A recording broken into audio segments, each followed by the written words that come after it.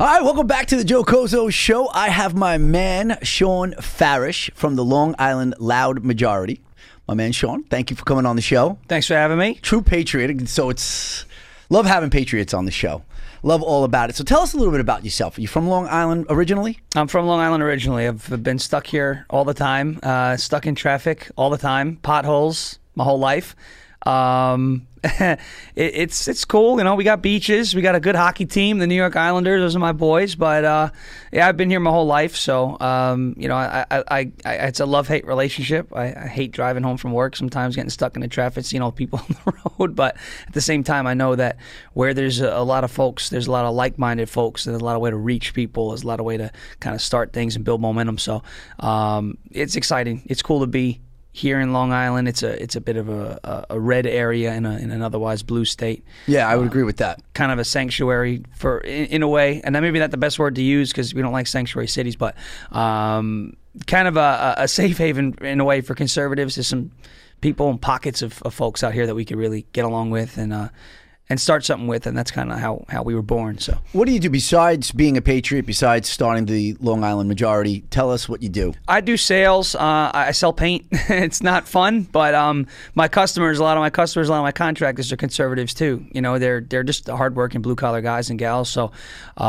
when this whole thing kicked off, a lot of them were like, "Wait a second." They'll start calling me. They're like, "Did I just see you on News 12?" And I was like, was I wearing a pirate hat? They were like, yeah. I was like, it was me. So yeah. So tell us how this whole thing started. You know, we had Trump in 2016, and you know, did you start Long Island Majority before then? Did you have it because of Trump? Tell us how this whole thing originated. So Loud Majority started. It's literally only seven months old. It's still an infant. It's still growing. There's a lot that went on, but it basically started. I went to a boat parade back in August at Shinnecock Inlet. I drove down there. I'm from West Babylon. I was like, I want to go see one of these things. I kept hearing about them. Everyone was posting pictures. They looked so cool. I have a drone, so I wanted to go fly it over there, get some footage and whatever, and just kind of like. My goal going down to that boat parade was I'm going to get footage of all these boats and then kind of say, hey, look, there's a silent majority out there. They're all hanging out on boats. You know what I mean? So I went down and I parked at this spot by Shinnecock Inlet. It was free parking, and it was right next to a Coast Guard station. So I was like, I don't know if I should fly the drone here, but whatever. If they shoot it down, they shoot it down. But I wound up flying it out there. But I parked my truck. There were all these other people parked there. And I said, wow, I wonder what they're here for. I didn't want to walk up to all of these random people and ask them, "Are you here to watch the Trump boat parade?" Because I don't know who these folks are. I don't know, you know, if they're like-minded or not. And if you say you like Trump to the wrong person, you know, sometimes bad things happen. That's unfortunately the society these days. They talk about tolerance.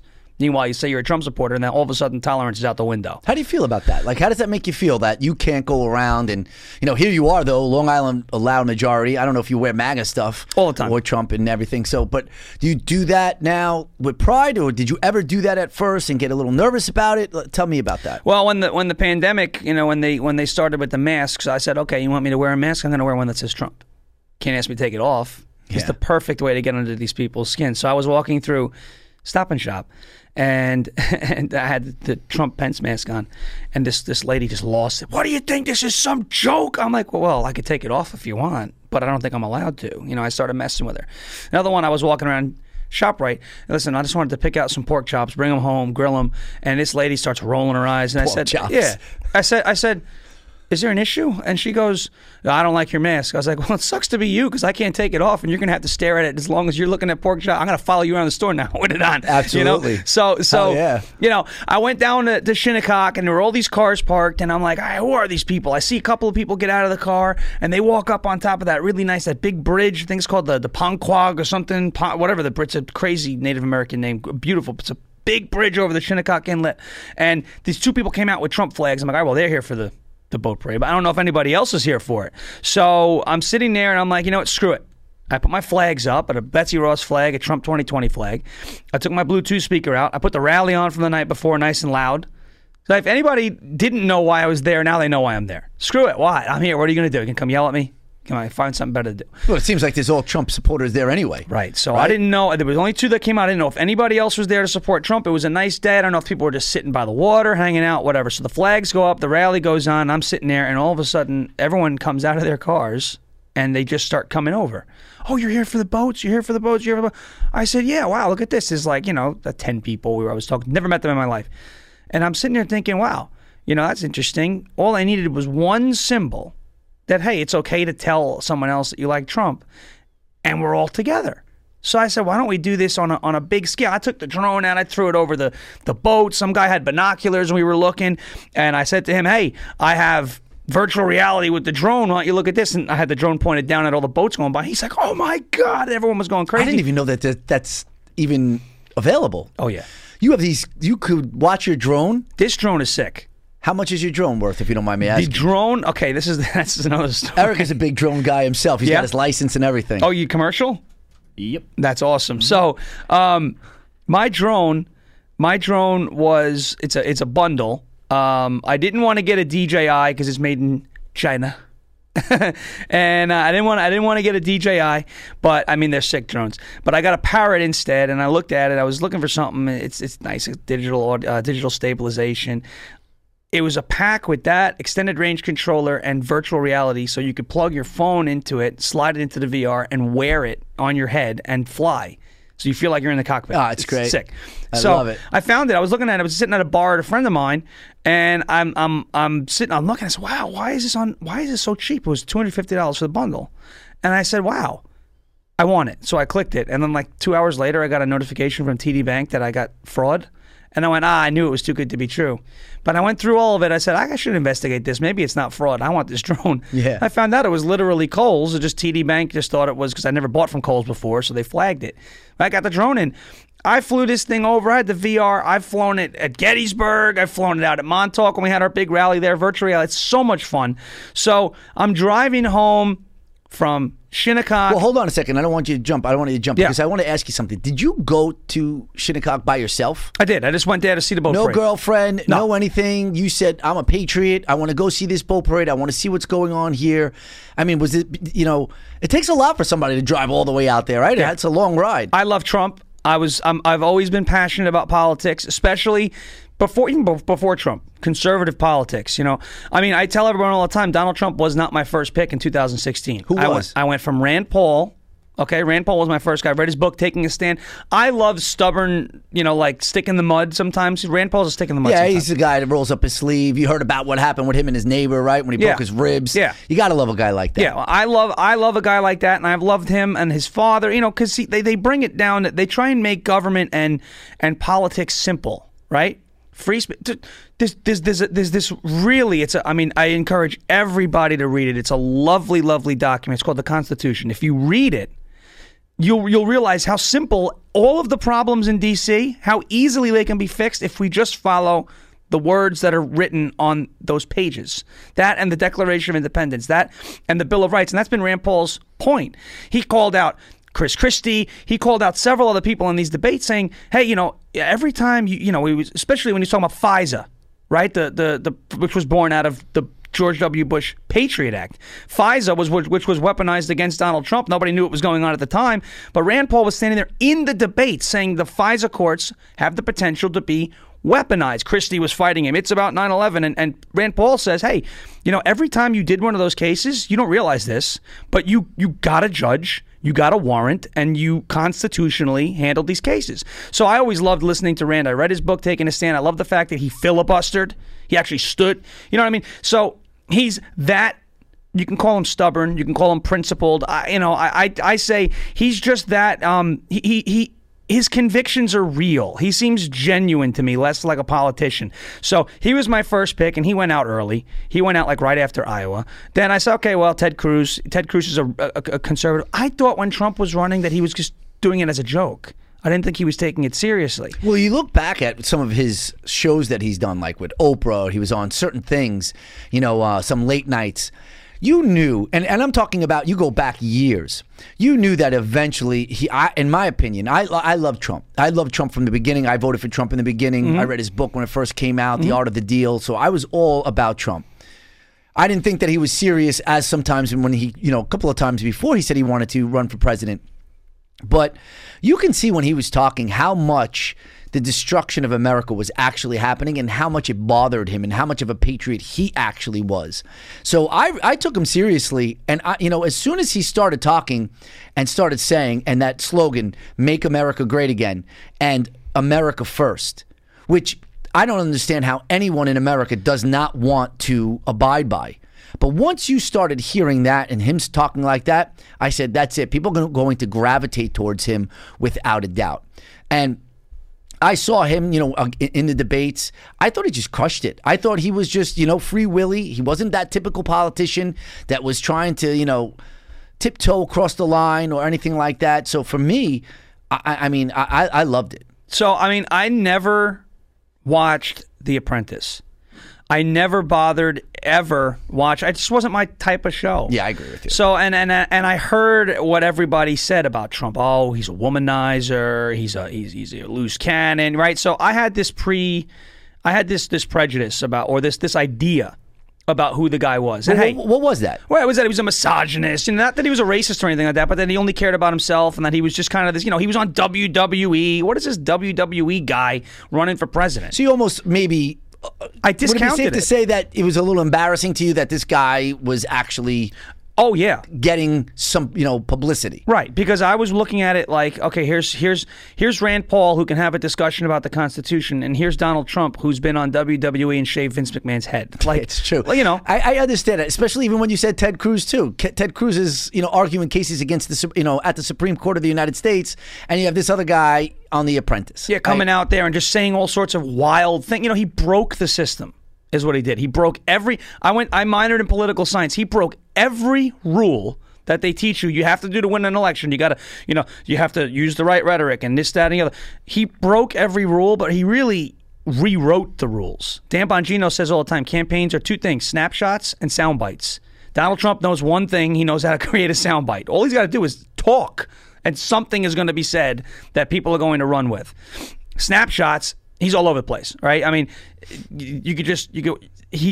The hair, the suit, the whole thing. He's got that image. He already had the name recognition. But I didn't think, because I didn't know about the stuff on Oprah. I didn't know about all the stuff previously, where in the 80s he was talking about the country on Phil was getting... Donahue's show, he was talking about it. Getting ripped off by China, getting ripped off by Japan, right? So I thought, because the guy has always been a publicity guy, a media mogul, that he was just doing it because it might make some money. Mm-hmm. And I don't know. I mean, looking back at it, though, I've watched a few documentaries. He's wanted to run for president for a while. He's wanted to run for a very long time. And I'll tell you, one of the best books that I've read, he wrote it. It's not a book. It's a compilation of essays. It's called Think Like a Champion. It's his book. Mm-hmm. And it's almost like a book written by one of the Stoics. Not to say that Trump is a Stoic philosopher, but it's a lot of common sense. And he had a lot of respect and still has a lot of respect. If you ever hear him talk about Abe Lincoln, he says he's the second best president because of Abe Lincoln is the first. He's always been infatuated with two men, Abe Lincoln and Winston Churchill. And these two guys, he'll always bring them up. And he'll never compare him. He'll never say he's better than those two guys. He'll say he's better than anybody else. You've heard him. Yep. Nobody knows this as much as me. Nobody can deal with China like me. But he'll never elevate himself above Abe Lincoln and Winston Churchill. The only time he says I could be more presidential than Lincoln, except when he's wearing the hat. You know what I mean? Just to make a joke. Well, let's go back. I want to go back to the whole thing, how Long Island Majority started. But the quick question I want to ask you while we're on this topic is, so what was the turning point for you? Was it because your favorite started dropping out of the race and you're like, oh, well, I only have Donald Trump and now here's Hillary Clinton and I'm not going to, vote for her? And that's when you started doing some, investigatory work? Or was it something else that took place? Well, it was basically everyone was dropping out. Clearly, he was the number one guy. I still thought at the time he wasn't going to be able to garner enough support to win the election at the time when everyone was dropping out. Were you upset when everybody was dropping out? Now you only have Donald Trump? No, because I saw what was going on. Every time he got in front of a camera, he said something either crazy or funny or just true. Common sense. It's funny you say that. That you're 100% right. I agree with you 100%. That, especially that last part. True. It was refreshing. Even they're bringing in rapists. They're bringing in even when people didn't want to hear that rhetoric. No, but it was true though. But it was true. It was happening. Yes, it was happening, and I'm like, okay, you look at it and I go, maybe he shouldn't have said it like that, but at least he said it. At least he crossed that line, like you mentioned. At least he crossed that line to address it. Whereas a normal politician with the tie on too tight, we have Mitch McConnell. We have a crisis on the border. They're bringing in crime. Who wants to hear that anymore? You're gonna make me want you to do these voices because I saw, and for people that are watching your TikToks, and I love it. But we'll get into that in a little bit too. But so when everyone started dropping out, I said, well, this is it. Like I'm either voting for Trump or I'm not voting, and I'm not gonna not vote.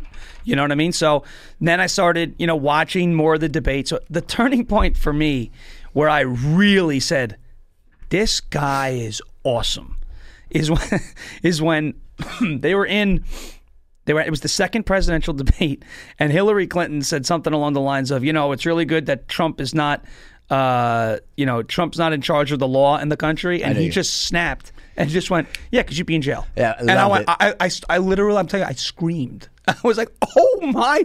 I went nuts, and my dad was like, what is wrong with you?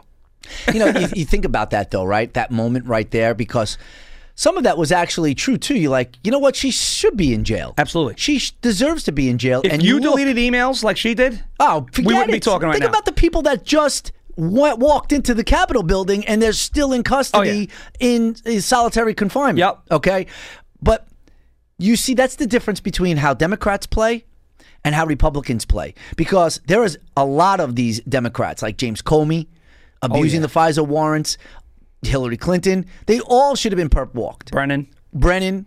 All, he's actually a communist. I agree. Yeah. No, I agree with you. He is. He identifies as he said this. Well, this is the whole thing that we're going through, is this whole Marxism thing that's happening here, and it's just seething through America, one thing after another. One critical race theory, one woke company, one Black Lives, one organization. It's just ridiculous. But back to what I was saying is that's the thing. Republicans, they let it go. Okay, you made a mistake, no big deal. Let's try to work it out. That's fine. But see, the Democrats, they're playing for keeps. They're cutthroat. They go right there. You get arrested. You had Cohen arrested, General Flynn arrested. Oh, don't even Flynn. The Flynn was a tragedy because he arrested him over the Logan Act. Yeah, which is unconstitutional. Unbelievable. Never successfully prosecuted, and this guy spent 3 years of his life. He's a general. He served the country. If they could do it to him, could do it to anybody. And you know who's the guy who wanted to do it? The guy who said we should use the Logan Act? Joe Biden. Yeah. It's unbelievable. But again, no Republican stands up and starts prosecuting and starts, like I said before, rolling up their sleeves and getting to work. But you have the Democrats, they want to wipe everyone out. But we're getting a little off track here because I want to get back to the Long Island majority. Sure. Okay. So you're at this rally here out east, right? I was at Shinnecock. The boats went by. Everything was great. My flags go up. Everyone's talking to me. And on my drive home, as you said, it's a long drive. I was like, that was really cool where, I didn't know anybody. All I had to do was put these flags up and we all just started talking and getting along. We were hanging out. It was a nice day. I said, if that can happen in a small little area at Shinnecock, I bet you that could happen everywhere. How? And I'm sitting there thinking, how do we do this? And there was some stuff in Arizona. There was some stuff in Portland. Where people were doing these car caravans. And I said, well, why not do one of those here? Not everyone has a boat. More people have cars than boats. So I decided to make a post in a Facebook group called Long Islanders for Trump. 11,000 people in the group. Oh, okay. So that group was already created. It was not my group. Okay. I was just a member of the group, as were 11,000 other Facebook users. All right. And it was very active at that time. It was one of the most active Long Island or New York-based pro-Trump groups on Facebook. Give us a ballpark figure. When is this? Is this a couple of months before the election? Is this in September? August of 2020, late August of 2020. So I put up. The boat parade was, I think, on a Saturday. I woke up the next morning on a Sunday, and I just rolled over, took my phone out, and I just put it in the group. Who would be behind a Trump truck or car parade here on Long Island? I put it up. Simple. Yeah. And about 6 hours later, there was like 150 likes on it. I was like, oh, that's pretty cool. and just comments like me. I'm like, whoa. So I'm like, there's something here. So here in the back of my head, I'm going, all right, this is cool.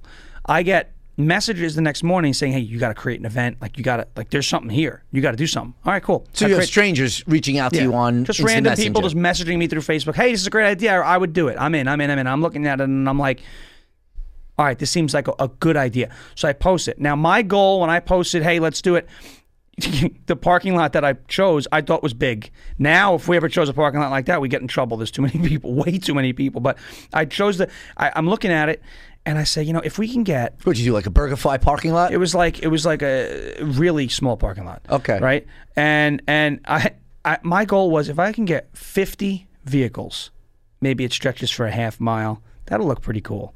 So I'm driving into the lot. I'm early, of course. I'm trying to get there, and I'm getting... Wait, hold on. You're jumping. Because I'm very interested in it. Because I think... Here's the thing. I kind of love that you're doing what you've done here. So I want to hear the process a little bit better. You do these instant messengers. Now, did you do a group of your own? No. All you did was just put it on that post and say a date? Correct. And then I made a Facebook event. And okay, so you made a Facebook event. I created the Facebook event, posted it in that same group. Okay. And people took it and shared it everywhere. Okay. Now they did a lot of the sharing. I mean, I posted it in a few other New York-based conservative groups, but other folks were like, I'm going to share it there, but this one, they're posting it all over. So now you go, you get ready to go to this thing. You're getting ready in the morning, right? Do you have a girlfriend? I don't. Or whatever? Or did you go to this thing with somebody? Did you pick somebody up? This was a solo thing. So tell me about the feeling now that because I know where you're headed here. Tell me about the feeling. So you're about to get to the parking lot, right? And then talk to us, and tell us. So I first went to 7-Eleven and I grabbed, I think it was an energy drink or a bottle of water, whatever it was. And I put my flags up outside of 7-Eleven, and I'm driving down to this original parking lot in Copiague. And I have this group of people in a car next to me giving me the finger, and I'm like, I wonder if this is how this day is going to go. Yeah. I wonder if this is an indicator. And I said, you know what? Screw it. And I blasted the Henry Davis Donald Trump supporter song out my windows, and it was basically like, here's the finger right back. Yes. Right? But whatever. So I'm driving, and I get to this part where I got to make a left to get onto the last road before getting into the lot. And I see more people with flags. And I'm like, all right, cool. Everyone's kind of showing up a little early. I get to the lot. It's already packed. Flags I'm like, uh-oh. I'm like, uh-oh. But that's got to be a great feeling. It was a great feeling. Because this is you. You're orchestrating this whole thing, right? Yeah. So now here you are. Now, it's got to be a sense of pride. Just tell me about that feeling when you're walking into that. Yeah, I was driving in and I was getting chills. I was like, okay. And then I immediately got a friend of mine on the phone and said, we need to use the backup lot. I had a plan. I said, because the event blew up in such a way. Remember, my goal was 50. I knew I was getting more than 50. Did you have to contact anybody from the parking lot? Like the people that own that parking lot? Or you just told people just to be there? The funny thing we do is like it's easier to ask for forgiveness than to ask for permission. Oh, it's good line. I like that. Yeah, so, we made sure that we parked along the edges so that we didn't disturb the businesses, right? It was still in the middle of COVID, so not all these businesses were open at full capacity. There was an Italian restaurant. They couldn't even have indoor dining at that time. So, we always try and be respectful of the bit. We don't want to hurt small businesses. That's Andrew Cuomo's job. That's not our job. So as I'm pulling in, I'm getting chills. I'm seeing some of the people that I was talking to, interacting with over the course of the week. A few guys, I said, I remember talking to you on Facebook. And we had to put a few cars in the overflow lot. And, again, my goal was 50, and we had about 300 vehicles at this. So the goal was we went from Copiague to this Lowe's parking lot in Patchogue. And then somebody had reached out to me earlier that week and said, hey, a couple of us on the East End would like to go from the Lowe's in Patchogue down to Smith Point Park. And I said, sure. We'll do a second leg. I'll put it up. So I said, hey, second leg from Lowe's in Patchogue to Smith Point. Anybody when you say who you put it up, you put that up on the event? In the event. Now, when you get to the first lot in Copiague, right? Yeah. Do you feel a responsibility to make a speech? Right. To talk to people? And tell me about that, because a lot of people can't handle that. Like you put something out there, and then it's almost like an overnight celebrity type thing that you're not maybe prepared for it. Like, is Shawn prepared for a speech in front of all of these people and who are waiting to hear from him and hear what he has to say, where we're going, when we're starting, stuff like that? Tell me about that experience. Never had a problem with that. That's never been an issue. I've never been shy in that regard. March of 2019, I actually, and this is something, again, popped up on Facebook. There's a rally in New York City for Trump. And I went, whoa, I'm going. And then I started posting in the group. And somebody, an organizer from that rally in New York City, came to me, messaged me again and said, hey, would you mind like being the MC for this event? And I said, listen, I've never done anything like this. I'm comfortable. That's fine. You want me to introduce all these different speakers? No problem. Just get me the information. I got it. So we were in New York City. 800 or so people showed up in the streets of New York City. March of 2019. It was right after the Mueller report got finished and everything like that. Great day. What a day. And it was awesome. And everyone's like, you had so much energy, blah, blah, blah. So I never had a problem speaking in front of groups. I did rallies in Connecticut. Friends who I met in the city, we were up in Connecticut. I met people like Brandon Strzok from Walkaway, Shelley Luther, the Dallas Salon owner. I mean, it was a lot of fun. And, so yes, when I got to that lot, I jumped on top of my truck on the toolbox and I grabbed a bullhorn and I said, hey, this is what we're doing. And I'm happy, that everybody's here and this is the route. And juice. I can feel it. I feel like the energy just by you doing that. What a great feeling to jump on top of your truck and do that. It was so cool. And then we get to the lot in Copiague and everyone's like, Lowe's is upset because we took over 75% of their lot. And I'm like, well, we're leaving. We're going to Shirley. So we took off and went to Shirley. And when I got to Shirley, we parked and I started, talking to everybody. I was sitting in the bed of my truck. People were coming up because at that point they recognized the vehicle and said, hey, you're the guy who put this together, blah, blah, blah. Everyone's favorite question was, when's the next one? But before I had a chance to really start to figure that out, first of all, I said, when's the next one? Everyone likes it? 2 weeks. I didn't know where it was going to be. I said, it's going to be in 2 weeks. I'll figure it out. Yeah. Just to have someone to save it down on the calendar. Just to know that we're doing one, and I'll get the information out there. Tell me, before you get into that, though, what about the feeling of driving? Here you are. Were you leading the pack? So, because even that, because you almost get a chance. You said you were by yourself. You almost get a chance to have some type of reflection now, like, wow, look what I've created here. So I got stuck in the main lot leaving, and I got... Is that you guys? Yeah, that's us. Oh, yeah. That picture on the right... Oh, it's great. That's awesome. Yeah, that was... there's a couple of good ones. This one down on the bottom, if you were to go down right there where it says pro-democracy demonstration off to the right, that is actually the Copiague rally. That's on Route 112. Wow, look at that. It's packed. Yeah, and so, but leaving the Copiague lot, I was actually in the middle. Nobody followed directions. It just they just left and started driving the route. So I wasn't in front of the whole thing. I was in the middle. So I was like, okay, whatever. Which is even better because now you get the whole thing. Because now I'm getting the entire... When we drove down Montauk Highway down through Sayville, it was... And there were people outside in these places eating. Oh, you did Montauk Highway. You didn't even do Sunrise. Sunrise was Montauk. So now you get the lights. You got people seeing. It's stop and go. There's people outside, all these restaurants and coffee shops eating, and here comes the Trump train coming through. And they were like... Whoa. It was so loud in Sayville. People beeping in the other direction, all of this. One liberal, I got stuck at a light. One liberal he gave me the thumbs down, and I rolled my window down, and I said, what's the matter? He goes, oh, racist. I said, you don't look like you're having any fun. I'm having fun. Yes. I'm like, you're not having any. I said, how does it feel to be a liberal? Are you miserable every day, or is it like only every other day? Like, what is, I'm not miserable. And I'm like, whatever. So then I drove past, whatever. So, but that feeling was great. Yeah, there was a moment of reflection, and then I'm, wow, 300 cars. This is great. Little did I know that when I got to Shirley, I would be offered a beer, a Miller Lite, by Kevin, who's one of the co-founders of our group. Yep. And I met Heather there as well. So that was, we're a big three, Kevin, Heather, and myself, and we all started talking after that and planning out routes that night. I started a group in the bed of my truck called Long Island Trump Parades, which then I changed the name of because there was this rumor going around that Facebook was deleting any group with the name Trump. So I said, all right, well, I'll change it. Why risk it? Right, I'll change it to Long Island Loud Majority. And everyone loved it. Wow, loud majority. Yeah, we're not. How long did it take you to get that name? It's a great name, by the way. It just.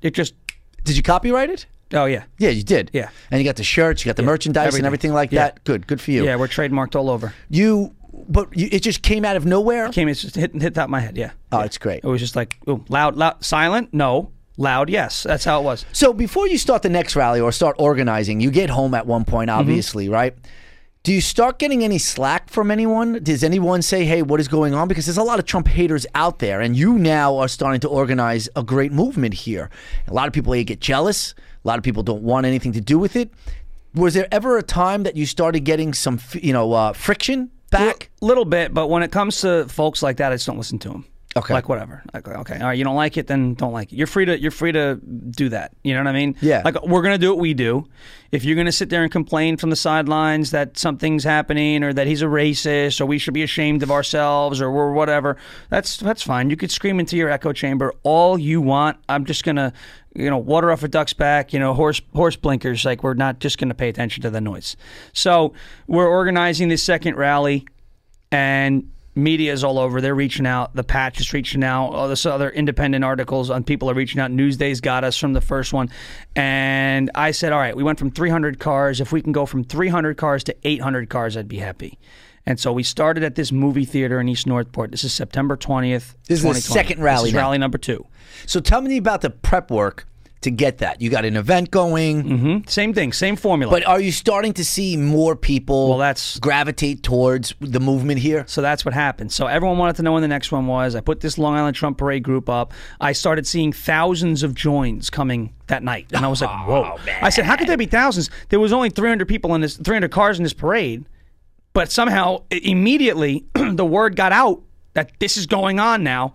And it was just, the group went boom, right? So the next day I put What a great night's sleep. Oh God. What a great night. No. That was September 20th. Oh, sorry. September 6th. That night was the last night I think I slept. I don't think I've slept since. Yeah, I got you. I got you. But it was great. So I put that up and I say, okay, we're going to Greenport. We're going North Fork. We're going to take the whole North Fork. We're going to Greenport. So we're starting in a movie theater in East Northport, right up there, AMC.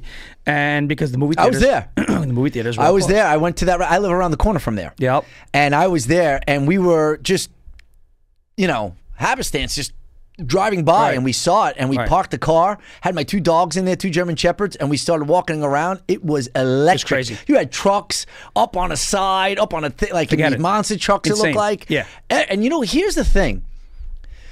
What people don't understand, they say these Trump people are racist. They say these people are, are agitators. They're punks. They're whatever. There was nothing but love. Nothing. And it was, everyone was having a great time. Everybody was cordial. Everybody was happy. And I have to tell you, even just talking about it, because it really was something electric. I get the chills just talking about it. The pride that you had as being an American walking through that parking lot was unbelievable. Oh, it was great. It felt amazing.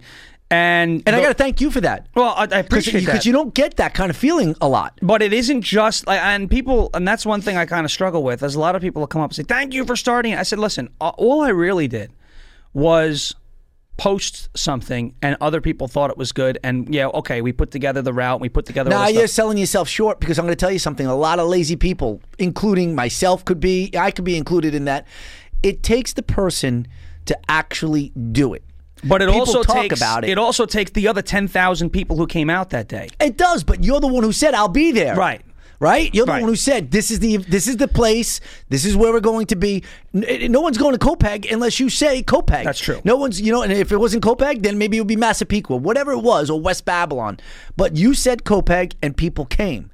So you're the one. And then you said, meet us at Northport at the AMC there, right there on Jericho Turnpike. Yep. People came there. That's why I say thank you. It was. Well, I appreciate that. I definitely appreciate that. I mean, we wouldn't be who we are. We wouldn't be working with the people that we're working with, though, if it wasn't for the entire participation of, going from Montauk, going to Eisenhower Park, the West Babylon rally and Halloween. So many people just came out and did it and felt empowered to do it. And that was always my goal. My goal was, for years, ever since that day in New York City, there are people out there, there are conservatives out there who they're not used to being active. They're used to, and we've fallen into the trap of silent majority. But those are the old rules.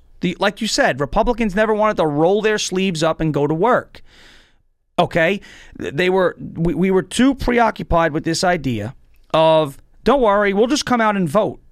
Well, it got to a point where I kept seeing all of these BLM protests, riots, right, across the country. How come these guys are allowed to come out there and burn down courthouses We can't come out there and rally, right? How come they're allowed to come out there and stand on there on the corner and do all this, hey, free speech, no problem, but it's got to be peaceful.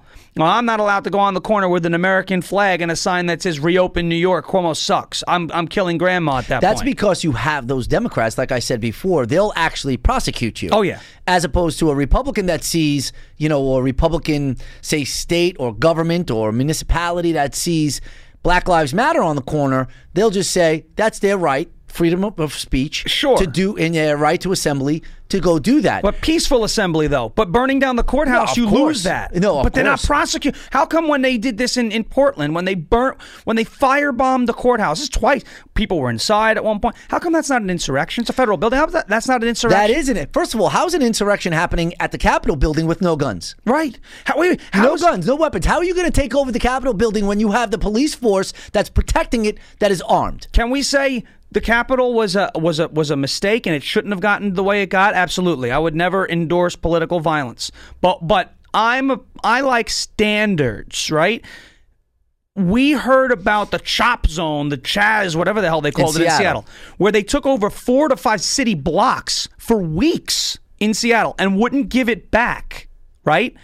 That was the summer of love. This is what they called it. The Capitol was a riot. Everyone who if you even speak today, January 6th, with you're a terrorist. People are still in jail. They're in solitary confinement. They're being tortured. Yes. Right? 23 hours in solitary confinement. I would say that's torture. Yeah. And meanwhile, these people who created Chaz are just living. Well, you know what? It's all under the mantra of what? The hatred for Donald Trump. Mm-hmm. So we're going to allow this. Donald Trump is the president at the time. We're going to allow these cities to burn because it's under Donald Trump. And we get to say, look at this. This is Trump's America. This is Trump's rhetoric that starts all this because he's a racist. Let me ask you something. When you hear this whole white supremacy thing, you're white. How does that affect you? How do you feel about that now? All of a sudden, it's reversed. The racism, you would hear that, racism against blacks maybe growing up. I don't know how old you are and how far back you go. But now all of a sudden, it's if you're white, you're the racist. How does that make you feel? So I like to laugh at that because they're getting so ridiculous, right? Where, let's just be honest. Tim Scott came out and did the rebuttal for the State of the Union or the joint session, whatever they want to call it, with Biden. And you had leftists using the term Uncle Tim because he's a black man, right? It's a play on the words Uncle Tom. And I'm like, wait a second. How is this okay? How is this not racism? I'll give you another one. There's because we're dealing with Smithtown schools right now, and we're taking a stand against critical race theory, and this group of parents in Smithtown schools have foiled Freedom of Information. Okay, documents, all the internals of these equity programs and all these things in the district. And there are a few teachers. One of them has a blog, okay, and he's a BLM activist. His Instagram says, "I am Antifa." I mean, it's all there. Anti-police rhetoric. And he's a teacher in Smithtown. Yeah, on the payroll. Oh, yeah. So, a history teacher nonetheless, right? Who is, and on his blog, he started a BLM club at the school. On his blog, it says it. It would be nice if the black males would get off the basketball court and join my club. He said that. It's unbelievable. He said that. Well, could you imagine if you said that? Imagine if it was reversed. I know. Oh, my God. The hypocrisy right now that is going on in this country is a joke. And that is where we need more people like yourself, more people in Congress, more Republicans that have a voice and start standing up for it and stop saying enough is enough. I mean, you even had Hollywood cancel Hollywood yesterday with the Golden Globes because you're not equitable enough. You don't have enough,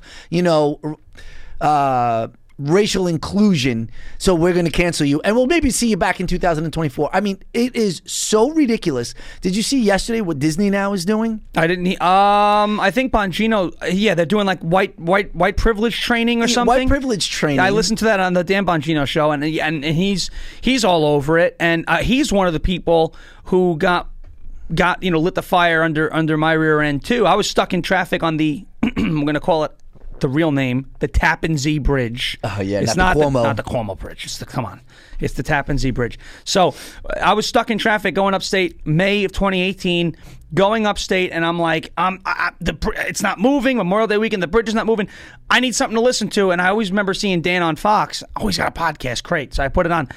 And he's going off. It's because that was right when Spygate started breaking. Yep. And he was like, "Oh yeah, they call him a confidential human informant." And he starts screaming. You know what that is? It's a spy. He starts going nuts. And I'm like, this guy's great. He's fiery. He's in his 40s. I said, this guy's awesome. I'm like, I want to take that energy and apply it somewhere. And that's how the March 2019 thing happened. But go back to the September now that you're saying. Back into Greenport. So that organizing that, getting into that, it was a 2-week process. And we see on the event, I'm looking on the event, the responses from Jump. Like within 2 days, I had all the responses that I had for Copeg within 2 days. And I posted it maybe once or twice. It just got shared hundreds of times. Now you feel like you got now you got something cooking. Now there was something seriously cooking, right? So, but I didn't even know the magnitude of it. So I'm figuring again, my goal, 800 vehicles. That was my goal. So I get it. We're in the East Northport in that movie lot, and I look at that lot every now and then on Google Maps. Going, oh my God, we filled this whole thing. So I'm looking at it, and people are coming in. The lot is jammed. People can't find a place to park. They're parking across the street. Heather's like, I don't know if we're going to fit in that second lot because we wanted to kind of mirror the first rally. First rally went from Copeg to Patchogue, regrouped, and then drove the second leg. So this was supposed to go from Northport to Riverhead, right down 25, from East Northport to Riverhead, regroup in this old Walmart parking lot, and then go from Riverhead to Greenport, anybody who wanted to make that second part of the run. There were a lot of East Enders out there who didn't want to come all the way to Northport and do the full drive. They're like, we'll just pick you up at Riverhead. Fine. So I was talking to a writer from The Patch all week leading up to that. She was getting comments and all this stuff. What do you say about people with traffic? What do you say to this? What do you say to that? How do you like that? Tell me about that. You have now all of a sudden here you are. You are flying a drone, right? A drone, and you now have created this thing that you have actual news reporters. Yeah. Okay, reaching out to you for comments. How did that make you feel? I love it because a lot of people in conservative, a lot of conservatives hate the media. Because the media lies. I love the media because if you know how to use them properly, they're an additional voice, and you don't give them any free ammunition, they can't write a bad story. Because once they do, you could point it out and say, "Listen, this is not what I said." Yes. After January 6th, I was interviewed by NBC4 in a Costco parking lot, and they were trying to trip me up, make me sound like I was proud that we stormed the Capitol. And I said, first of all, I didn't storm the Capitol. I said the Long Island Loud majority's intention was to attend a peaceful protest, and that's exactly what we did. We did not riot. We did not break windows. We did not harm police officers. We did not throw punches. We did not, breach the building. Yeah, nice try, though. Right?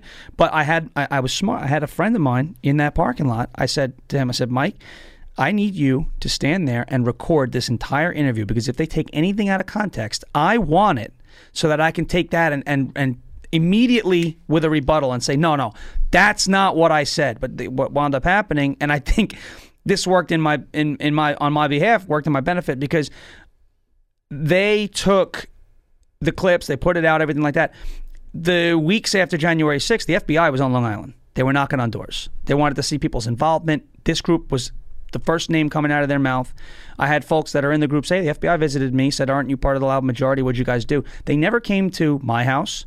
They never came to Kevin's house. They never came to Heather's house. Really? I'm not sure whether or not that's because the day after this incident, we had media come out and we kind of, I made it clear that, hey, none of us were involved in the nonsense. But were you there in January 6th? I was there. Did you see people actually going to the Capitol building? So we were out of there before the breach, right? Thank God. I was on the back side of the building, and some of us were on the front side of the building because some of us left the speech that Trump was making a little early to get closer to the second part of the day, which was going to be at the Capitol.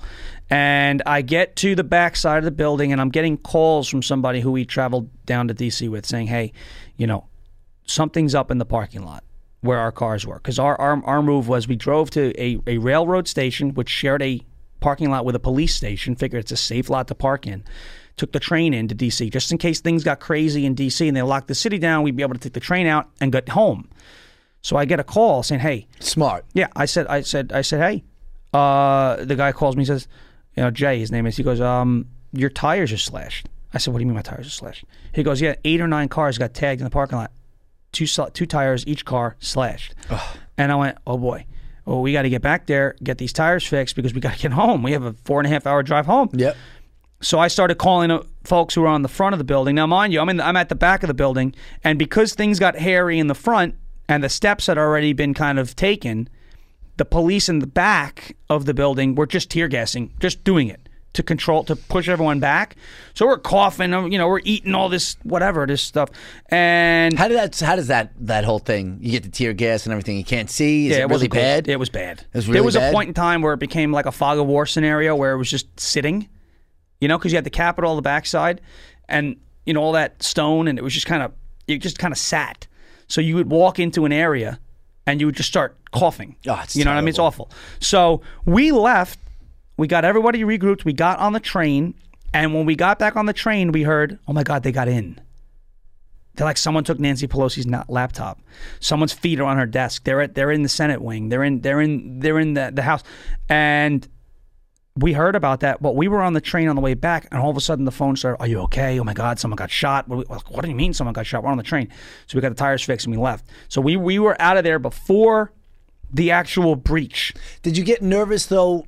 Days after, and you see all the publicity and all the news coverage of everything and how people are starting to get arrested, did you think, and not because you did anything wrong, just because maybe you don't trust the administration or should I say the Nancy Pelosi's of the world, did you think maybe 3 weeks, 4 weeks, especially then after Biden got admitted in, did you think that maybe at all that they would do something and come after you and make something up? No, because we were nowhere near where the worst of it took place. So they would have no footage. There's footage. No way. There's no anything. You can't pin me there. And I didn't do what a lot of people did.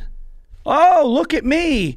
I'm rioting at the Capitol. Yeah, I know. Why would you do that? These idiots. And then there's people who, I'm not going to tell everyone to wear a mask, but if you're going to be trespassing on the grounds of the Capitol, should wear a mask. You might not want to be identified. Yeah. It's just maybe you want to think about that. But here's the thing, though. It's crazy that you say that, Shawn, because if you look at some of the footage of what happened, you had cops, and some of them, they were like fighting against the Capitol Police, but some of them, they opened up the gates. They didn't want to die. Come on in. There was almost 1 million people there. They didn't want to get trampled. These cops were fearing for their lives. So you're saying that the cops that just allowed them to come in there, they wanted to go home that night. They were just saying, "Hey, listen, we're never going to be able to stop this, so it may as well just be peaceful enough to let them just walk in here and they're not going to bother us." I'll tell you right now, if I was a police officer in that day, you want the stairs? Take the stairs. I'm not getting in the way of these people. Okay. So I wasn't there. I only see these clips, and you only see, that's the thing too. You only get little bits and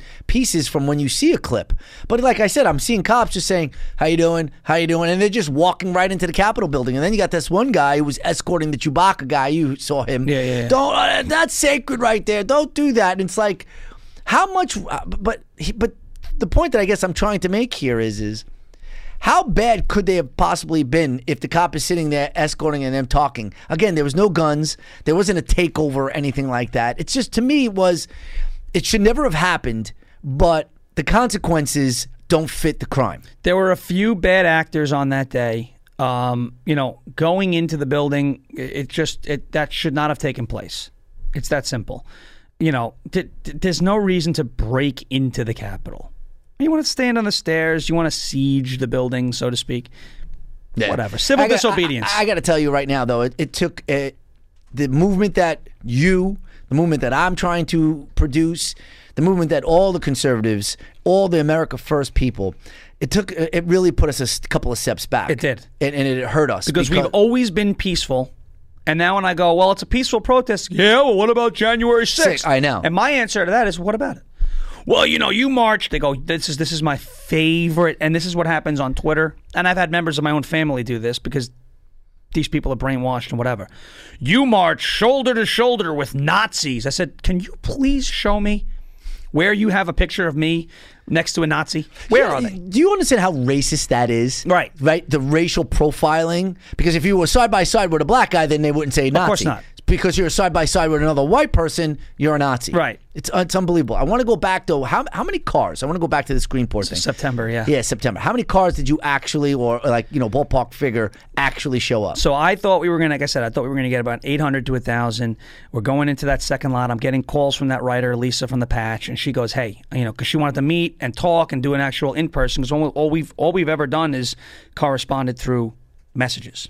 So she's calling me, and she's like, the lot in Riverhead. I said, yeah. She said, I don't know if we're going to be able to meet there. I said, Lisa, why? I mean, we're on our way. Everything's okay. She goes, no. It's full. And I went, what do you mean it's full? We're not there yet. Well, I know there was going to be people meeting us there. What do you mean it's full? It was a big lot, too, an old Walmart. And she goes, it's full, and so are 2 other lots. And I went, oh, okay. So I posted in the group, change of plans. We're not stopping in Riverhead. We're going straight to Greenport. When we pulled up on this lot, it was... And she was right. It was one full lot, another full lot, another full lot. There were 3,500 cars in that. All right? I mean, we went from 300 to 3,500, and passing that, I was like, oh my God, like, wow, look at this, you know? And it was really exciting, and we celebrated after that. You know, we went to a place, got a few drinks and everything, and then announced our next rally 2 weeks later in New York City, which was the drive down Trump Tower. What made you? What goes on, and how does the conversation come up that we're going to do New York City? Who's planning that? Are you with someone? Is that just something that you're thinking by yourself, or are you with your 2 partners? It was our team. It was just like, we're going to go down Trump Tower, but we have to do this the right way. That's a question. That's another thing too. The right way. Right. How do you organize such a thing? So New York City is a different playground, obviously. You know, it's violent. It's not safe. So it's highly Democrat. They hate there's Trump. a lot of BLM. There's a lot of Antifa there that that are going to throw things through your windshield.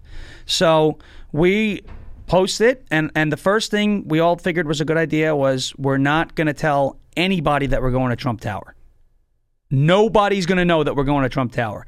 So when I made that announcement and I put that event up that Monday, September 21st, I said it's 10-4, it's October 4th today. We call it 10-4.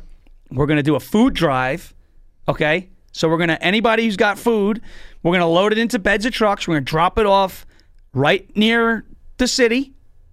Who's going to stand in the way of a food drive? BLM and Antifa, you guys are supposed to be about elevating minority community. You're going to stand in the way of a food drive. So it was kind of a way to bulletproof it. Was masked under a food drive, or was it Trump rally? Because I heard about it, so I didn't hear that it was going to be a food drive. Right. So the word had to have come out. I mean, it's impossible not to. And Lisa from the Patch also wrote about how we were doing a food drive caravan for Donald Trump. So we figured, food drive caravan, right. For Donald Trump. So I'm saying, hey, we're going to the city, we're going past Trump Tower, but we're not just going here to make traffic. We're going to drop off a sizable donation of food to people who need it. Goodwill. Pandemic, yes. Right? We got people out of work. It's a good idea, actually. Why not? Your idea? Yeah. That's a good idea. So why not? Right? So we did it. Okay. So we're rolling in, and we're getting closer to it. Well, first of all, where did you start? We started at the Ronkonkoma train station. Okay, Ronkonkoma train station. Huge parking lot. Was the amount of people that came there that day, was it to your liking? Here's how that happened. So we had a time set for the city, and we ran a dry run because we knew the city was not something. We had to dry run it. We ran in with 2 trucks. We drove in, and we wanted to just roll the route, ride the route that we were going to take. And I was in the truck in the back seat, and I was just like, this ain't going to work with the amount of people that I think we're going to get. So I had to change the time. That Sunday morning, we wanted to, instead of leaving by 10 in the morning, we wanted to leave by 7. Why wouldn't it work? Too many cars, not enough space to move around New York City. Yeah, you got one-way streets, and you're not going to be able to. People are going to stop. People are going to be behind you. I was afraid of sitting ducks. I was afraid that some of the people in our group were going to wind up getting separated and stuck, and then potentially getting ambushed or hurt. The biggest thing for me with New York City was safety, safety, safety. So we put a dummy route out. We said we were going to Gracie Mansion in Times Square. Oh, you put a Fugazi route. Yeah, a Fugazi route. Okay. Fugazi to the highest. Okay, so I put a dummy route. And I had folks that we were riding in with, that we were putting the route, and I said, guys, you have no idea how important it is not to say a word to anybody who's not in this vehicle what the actual route is. So I had NYPD Intel department calling me about 3 or 4 days before the rally. And they're like, hey, we just want to, we see you're coming in. No issues. You're allowed to do it. We want to make sure it's safe. What is your route? We see you're going to Times Square and we see you're going to Gracie Mansion. So I said to the guy, I need your badge number. I need to know who you are, who you work for, and I will call you back when I find out that you are who you say you are. So I sent it out to a person I know who has all these connections in the city. He comes back, says the guy's legit. I called him back. I said, okay, cool. Now that I know who you are, this is the route. We're not going to Times Square. We're not going to Gracie Mansion. And he goes, well, the event says that, da-da-da-da-da. And I went, well, it says that because that's where we want all the bad guys to go. He goes, oh, so it's a dummy route? I said, absolutely. He goes, yeah, you guys are smart. You guys are doing it the right way. I said, well, we must be smart if we have the NYPD intel thinking we're going there, then everyone else thinks we're going there. That's great. So I said to him, now you're the 7th person in the world who knows where we're going. He goes, what? I said, there's only 7 people. There were 6 before this conversation. Now there's 7. I said, because you know where we're going, and I worked with him, and then I found out that when we left that parking lot that morning, he was actually in. He was there. At Ronkonkoma? Yeah. Ronkonkoma. This NYPD intel was tailing us. Oh, really? Just to make sure. That you were going the route that there was an NYPD helicopter in the air. There was a lot of things that they put together. Yeah, we didn't ask for this. How many cars were at the parking lot in Ronkonkoma? So that was another 300 that went to New York City. I did not want thousands for that event. No, you wouldn't have been able to do it. It's not manageable. No, not at all. So what we did was smart. There was a really nice, the Suffolk County Republican Party was putting together a Back to Blue rally at the Dennison building later that day. And they were like, it would be really great if you guys can come. And I said, you know what? We're doing New York City now in the morning. So I'll tell everybody who doesn't want to come to New York City, meet us back at Ronkonkoma train station at noon. And we'll leave from there at 1 o'clock or 2 o'clock, whatever it was, and caravan all of us to the Dennison building. It's a short ride, but it gives us something to do. Yes. And if you don't want to go to New York City, maybe you're scared, maybe it's too early, whatever, safety, we'll do that. So we actually did a doubleheader that day, and it worked out fantastic. It was great. It was like 800, 900 cars went there to the Dennison building. The Back to Blue rally was great. It was packed over there. How was riding through Manhattan? It was great, and we stopped on 5th Avenue for about an hour, and the NYPD was like, yeah, whatever. Oh, of course. We shut the whole block down in front of Trump Tower. Media was everywhere, and that one sent us into another stratosphere. It went overseas. England heard about it. Don Trump Jr. heard about it. And after Greenport, Donald Trump... Let's put it this way. I have a clip. Eric, can you pull that clip on... It says Fox News? Sure. It's a Fox News clip. I know exactly what you're talking about here because I saw this clip. Here, watch this. Oh, yeah. This. Yeah. Also this big rally or this caravan of cars that came from where you live, Brian, out on Long Island, and they're called, let me see where on my notes, it says the Long Island Loud Majority is the name of this group. There were about 100 cars that shut down 5th Avenue in front of Trump Tower, and they were all out there in their trucks and their motorcycles, and they were blaring their horns and waving flags. And one girl was interviewed, and she said she didn't vote in the last election. She's voting for him because he keeps his promises. She said, I'm middle class. He has helped my family. My dad is a union worker, and President Trump has tripled his 401k. I love that. Yeah. Think about that. That's you. Yeah. That's from that one drone incident hanging out there out east. And the next thing you know, something that you created, you have Fox and Friends talking about that right there. And that's unbelievable. That was just the beginning. So then October 4th, everyone was excited. The question again, when's the next one? Our biggest thing, 2 weeks. Every 2 weeks. We like to have 2 weeks to plan it, 2 weeks to push it, everything like that. So the next one was, we're going all the way to Montauk. Right? Starting where? Well, we originally wanted to start in Valley Stream. Okay? We wanted to go literally Long Island from Valley Stream, on the Queens border, to the end. And we were going to start at the Green Acres Mall. And I got a call from the Green Acres Mall, said, we don't want you here. I said, oh. I said, so actually I changed it. I'm going to do a Bernie Sanders rally. You want me now? He was like, no, that's not the point. I said, that's the point. What is the point? What is the point? I said, that's the point. He's like, well, no, we're not going to let, Bernie Sanders rally in our parking lot either. And I went, well, there's a big difference between telling communists they can't rally in your parking lot and telling people who actually support you and want you to continue to do business. And we're just going to gather and leave. No, we don't want you there. I said, okay. I said, no problem. I said, I think you're disgraceful. I said, you're a disgrace. Your mall's a disgrace. This is probably the reason why people die in your facility. I told this to the guy. I said, people get shot in your facility because you refuse to take a stand on anything. I said, so we will not be there. And I will let everyone know why we will not be there, because when I change it, I'm going to have to let everyone know why. Yeah. So very clever. I said, hey, Green Acres Mall, and I had a discussion. We have to change the location of the start. You know, draw your own conclusions. And then it literally, I don't know, maybe half hour to an hour after that, there was a boycott the Green Acres Mall group that was started on Facebook by I don't know who, and it was like thousands of people in there. Look at this, what you got going on. I said, look at this power. I said, okay, that you have created. You know, all because you're a patriot. I said, fine. Now I have a question for you. So now you basically, what is that? 1, 2, you're 3 rallies in. 3 rallies in. You're 3 rallies in. Each time you're seeing more and more patriots come out. You're seeing people love it. You then, you went over to the Dennison building to support the blue. At that time, was there any doubt in your mind that Donald Trump was not going to get reelected? No. Zero. There was no doubt. When I went to that rally that you created over at the AMC in Northport, I was there with my girlfriend, and we looked at each other and we said, there's no way he's going to lose. No way that he's losing. I've never seen anything like this for any president. Nobody. No one. Nobody. There was no doubt in my mind that he was going to win the election. None. And we had actually, at that point, going into Montauk, because we were doing everything in Suffolk County. So I was getting a lot of Nassau residents saying, hey, what about us? So I didn't forget about you. Don't worry. October 25th, we're going to do something. Because I already had Montauk planned for the 18th. That was the Green Acres. Right. No, October 25th was going to be Eisenhower Park. Montauk was supposed to start at Green Acres, go to Montauk on the 18th. So I told them, don't worry, I'm not forgetting about you. I had this group of people messaging me from Belmore. And they're like, there's a group of us at the train station. We're out every day. We would love it if you guys can come by. Oh, sure, I'll come by. I said, but I'm not just going to tell people to show up there.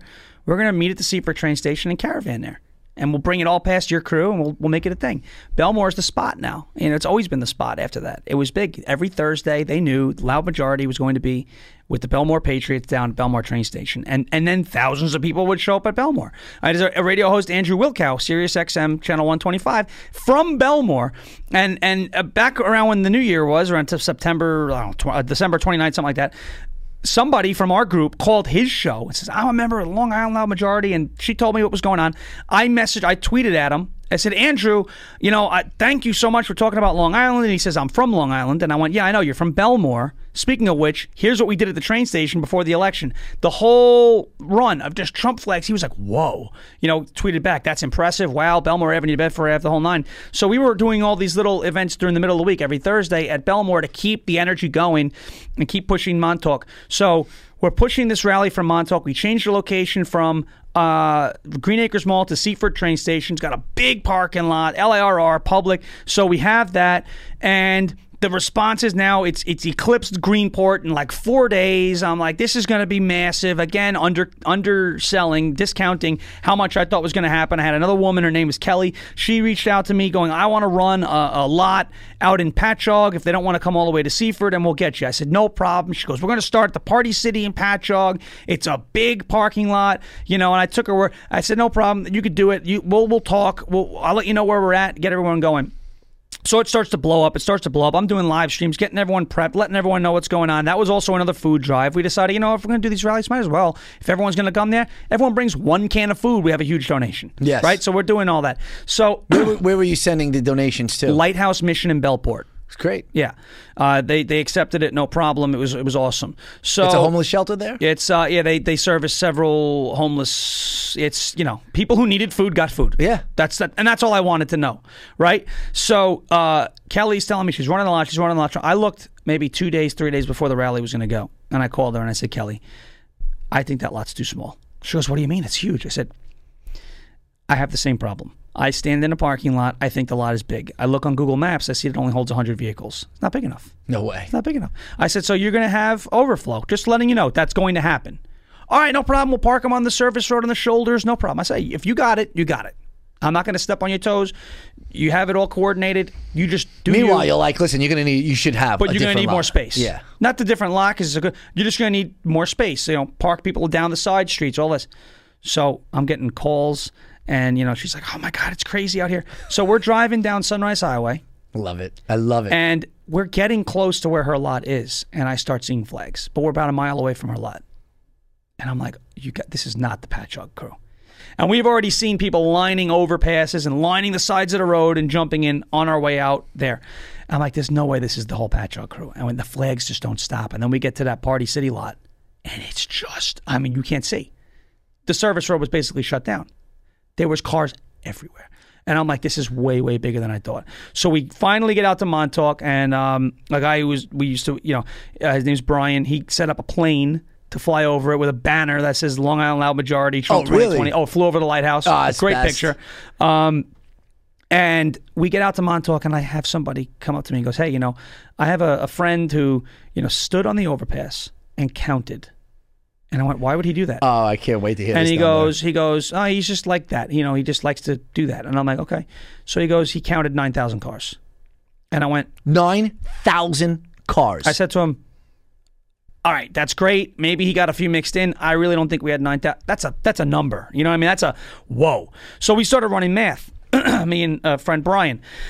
And we're like, if each car is, X amount of feet long, and this is how long it went. Long story short, we figured out that it would have stretched around 50-something miles if that was the number. Well, we were at exit 62 in West Hampton, and Kevin was in my truck, got a call from his mother saying the last car just left Babylon Town Hall. We're in West Hampton. And I'm like, well, wow, you got the call from your mom. That's around 50-something miles or whatever the case may be. And we figured out that would have been 50 miles single file, but there were points where we were double filed, all right? So like these numbers make sense. It might have been 9,000. The official count that we got from a police drone in Southampton, and some people have turned around at this point, but the official count that we got from a police drone in Southampton, 10,461 cars went to Montauk that day. At least. It took people hours, 6 hours, 7. This older woman she came to Montauk. I was coming up from the lighthouse after flying the drone and doing all this stuff. And she's like, I just got here. And I was like, what do you mean you just got here? We're leaving. She's like, I had to make it to the end. I went to church and I jumped in and I found you guys and I had to make it to the end. Kilmeade was talking about this a couple weeks ago, and I was coming the other way and saw these flags going out to Montauk. So that just knowing that there was 10,000 vehicles involved, and these weren't all people who showed up solo. So I'm thinking, okay, 2 people, 3 people, 4 people, most of the cases 4 or 5 people per car. I said, all right, let's figure it's 2 to 3 people per vehicle. And that might be estimating low, right? That means there was anywhere from 20,000 to 30,000 people involved on a drive from Seaford to Montauk. And when you look at the president's rallies, and he's putting in crowds of 20 to 30,000 people, but he's the president. He's Donald Trump. We didn't have Trump. We just had a bunch of people who love Trump. Who wants to be a patriot, who loves this country. We were drawing the same numbers as the president without booking the president. Think about this, though, too, now. You went from, if you want some water there, too, that's yours. You went from 50 people, 50 cars that you were trying to do that was my goal. Your goal. 50 cars, which is a lot to me. If somebody says, hey, listen, you're going to get 50 people come to drive in a row, 50 cars, that's pretty cool. It's pretty cool, yeah. To over 11,000. Oh, yeah. I mean, I love it. Well, Eisenhower Park was the next week. We had put that one out October 25th because we that was my promise to Nassau County. Even though we had hit Belmore a few times, my promise to Nassau County is we'll do a big one October 25th. So we start in Farmingdale, Airport Plaza. Another movie theater. I loved movie theaters at that time because they're all closed. Yep. No one can get upset. I'm not disturbing your business. You don't have a business right now, unfortunately, because of the pandemic. So we get this. I look at the lot. Lot looks great. Everything's good. We had Fox and Friends booked for the morning. They came in, did an interview from the parking lot. Okay. And we had that entire movie theater lot. Absolutely fantastic. I love it. That whole movie theater lot was full. As was all of Home Depot and Stu Leonard's and Bed Bath & Beyond. Like, we filled... Have you been to Airport Plaza? Yeah, I know exactly what you're talking about there. They have the nice pizza place in the corner there. Yeah. Oops. They were upset? I don't think they were upset, but people were eating... But it was hell getting out of that lot. Yeah, to get on Hempstead Turnpike, to get down to Eisenhower. 90% of that entire space, not just the movie theater, 90% of that whole Airport Plaza... was us. That's amazing. Filled it. Yeah. And that was a 15,000 car event. 15,000. Yeah, that was our biggest one. That's unbelievable. And then a week after that, or 6 days after that, was Halloween. let's do something with the kids. Let's do Halloween. So Saturday, we start at the Ronkonkoma train station. I said, we're going down West Babylon. It was a nice empty lot down there. And we start, I overslept that day. You overslept for your own rally. Son of a... Because I wasn't sleeping all week. And I got there a little late. Everyone's, hey, look who finally showed up. I said, all right, cool. So we leave Ronkonkoma. We're going to West Babylon. And we got there again. When we hit the lot in West Babylon, people were still leaving Ronkonkoma. The streets were lined on both sides. People, flags. The cops were like, you're parked in the wrong lot. I'm like, what am I supposed to do? There's like thousands of cars. Oops, I'm sorry, Bed Bath & Beyond. What am I supposed to do? They're like, nah. You know? It was so special. And it's like when I look back at the pictures, the magnitude of these events, the amount of people who came out, and knowing that these people still exist. They may not be energized to take action right now. It's not an election year, but they're there. We found them. Yeah, no matter what we did at one point in time, we found them. I got to tell you, man, I really, hearing this story, and I don't know if a lot of people really know the background of what you're saying here, but seeing what you've done and how this thing progressed, again, I still can't believe that this man lost. Now, I want to talk to you about that in a second here. I just want to take a quick commercial break for our show. It's brought to you by the America First Warehouse here. And after the commercial, we'll come back. We'll talk some more about it. Okay.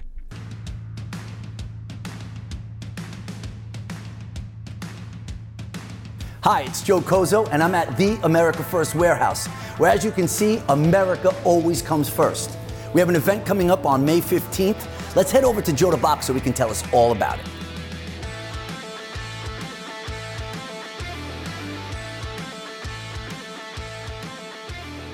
Joe the Box, talk about patriotism, talk about America First. You have a huge event coming up on May 15th. Tell us about it. America First Warehouse is hosting the Biker Rally on Saturday. We're going to barbecue pigs. We're going to play some music. We're going to celebrate freedom, American way, like we always have. May 15th is our date. We're going to ride for truth, justice, and the American way. So May 15th, what time should people arrive? Bikes are going to arrive at 11 o'clock. Mickey Bancroft, Father Mickey, will bless these bikes before we take a short ride for about an hour back to this place where the band will be playing, the pigs are going to be roasting, grilling villain, patio pizza, all of them. Oh, I love it. I love it. You have America First oozing out of this place. There's nothing better. Thank you, Joe the Box. You are the man, Joe Kozo. All right, so we're back here. I'm with I got to tell you, probably one of the best Patriots I've ever met in person. My man, it's Shawn Farash, right? Farash, yeah. Farash, yep. Right? I love it. Long Island, loud majority. Mm-hmm. I want to talk to you about now, you said all these rallies and everything that you've done up to this point. What did you do on election night? What was did the Long Island majority have a party? Did you guys all get together? Were you... just talk to me about the events leading up to that night. Yeah, we kept it low-key on election night. We had a rally at Belmore train station just to kind of show our final burst of support. And then a bunch of us went to a very good friend of ours' house. They've been involved since day one. I don't know if you've seen the rally. You've been there. You've ever seen that big old bus we got? That huge bus is our Freedom Book on it. I don't know. I don't know if I saw that one. Yeah, he drives the bus. It's a social media platform that he's got. It's called Our Freedom. It's an alternative to Facebook. What is it called? OurFreedomBook.com. Maybe you could pull that up. OurFreedomBook.com. Yeah, that's Dave and Casey Lipsky, and they put that together, and they were involved literally day one. The first day that my event was live on Facebook, I got a message from this guy going, "Hey, I have a bus that I'm bringing to your rally." What do you mean you have a bus? I look at this bus. It's got flags on it. It's patriotic. It's great. This is election night. No. This is back September 6th was when I first met this gentleman, Dave. Okay. I got you. Right? But at election night, we were with Dave and his wife and his whole family. And we had a few of our close people. We're just keeping it low-key. We didn't want to go nuts. We wanted to enjoy ourselves and kind of that. Yes, Our Freedom Book's great. No censorship. We know the owner. He is a character. This man, Dave, who put this together, has just been down in Mar-a-Lago. Draw your own conclusions. Oh, really? Oh, yeah. Do you have a picture? Can you see if you get the picture of the bus? If there's any photos or anything like that? I'm not sure if he's going to have a picture of the bus on here, but maybe not. But anyone who's what's his name? Give him a quick plug. That's Dave Lipsky. It's just ourfreedombook.com. The best thing to do if you wanted to see it's ourfreedommediagroup.com.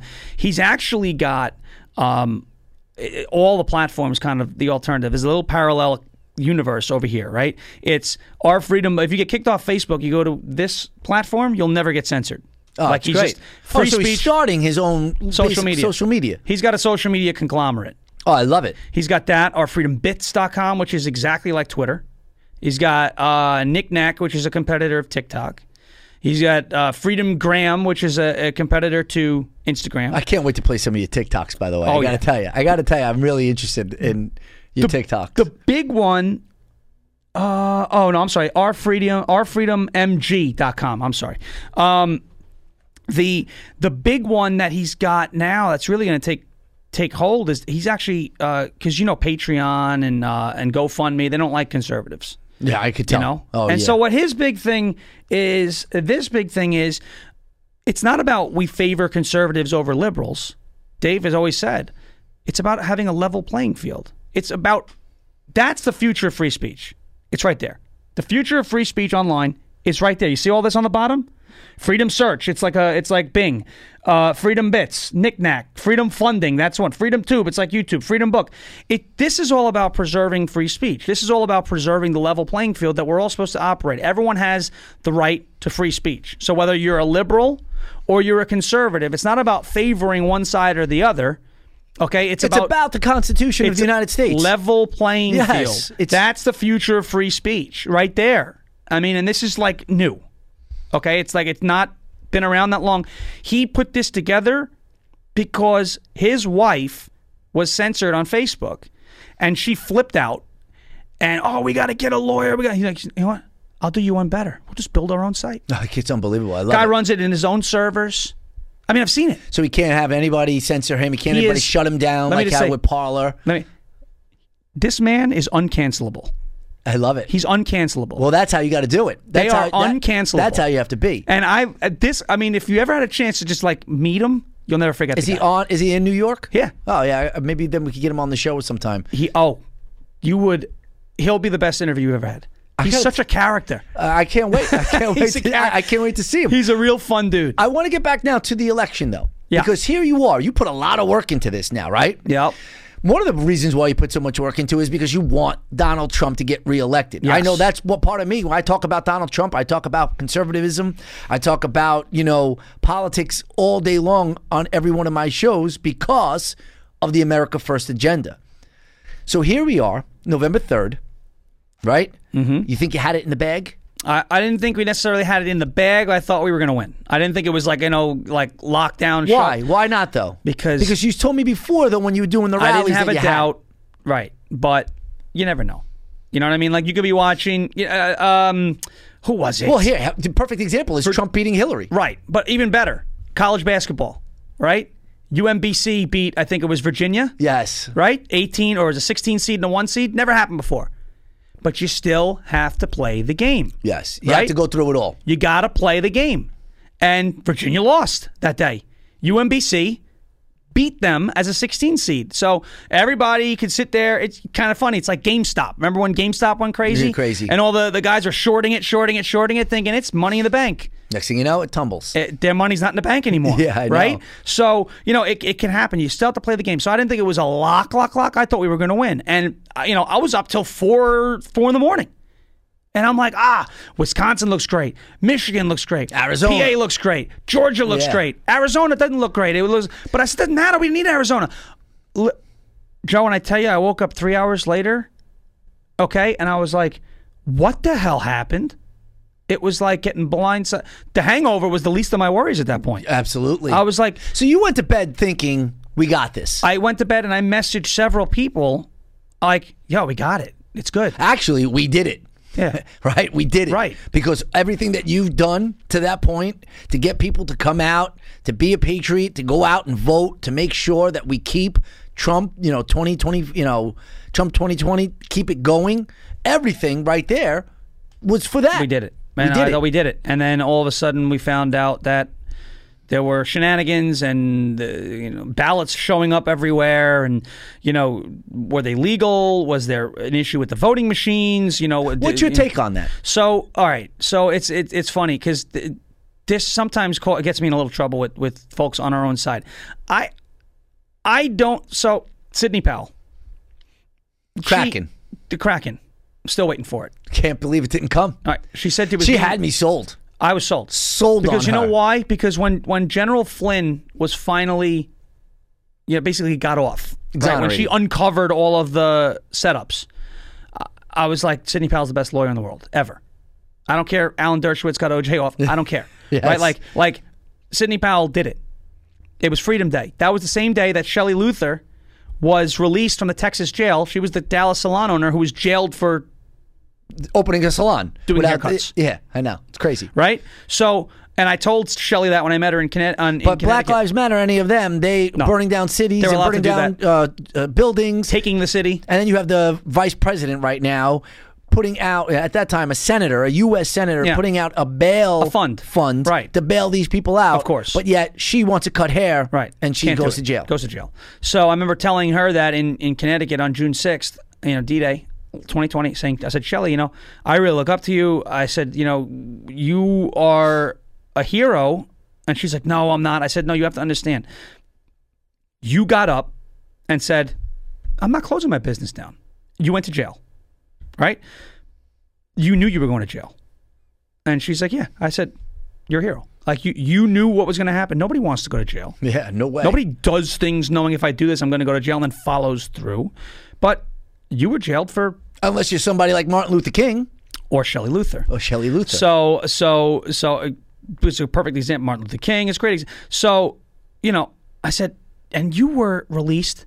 She goes, yep, the same day Flynn. And I said, I was on my treadmill running up an incline, and I saw the news pop up that Flynn was getting released, and then I saw the news pop up that you were getting released, and I yelled so loud that I lost my breath and had to stop. It's a good day. It was a great day. It's a good day. So I was like, Sidney Powell, she's got the Kraken.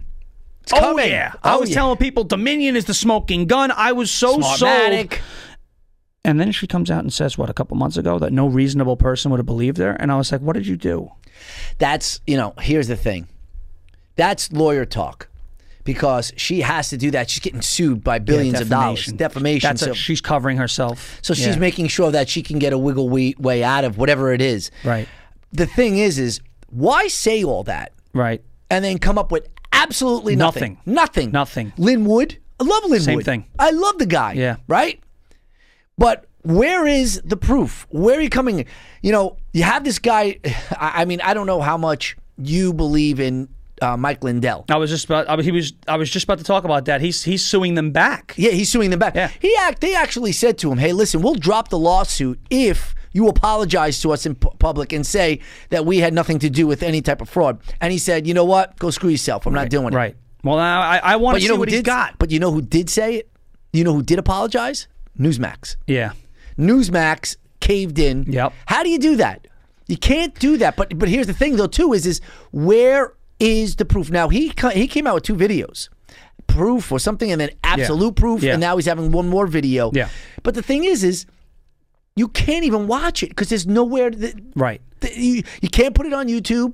It's not on Twitter or Facebook or anything like that because they're all shutting him down. I love the guy. I do too. But I sleep on a My Pillow. But you have a My Pillow? Oh yeah, it's fantastic. Is it good? Oh my God. Is it? Oh my God. Really? Oh my God. I gotta get one. Oh yeah, you gotta get one. Have to. Is it really a good pillow? It's a great pillow.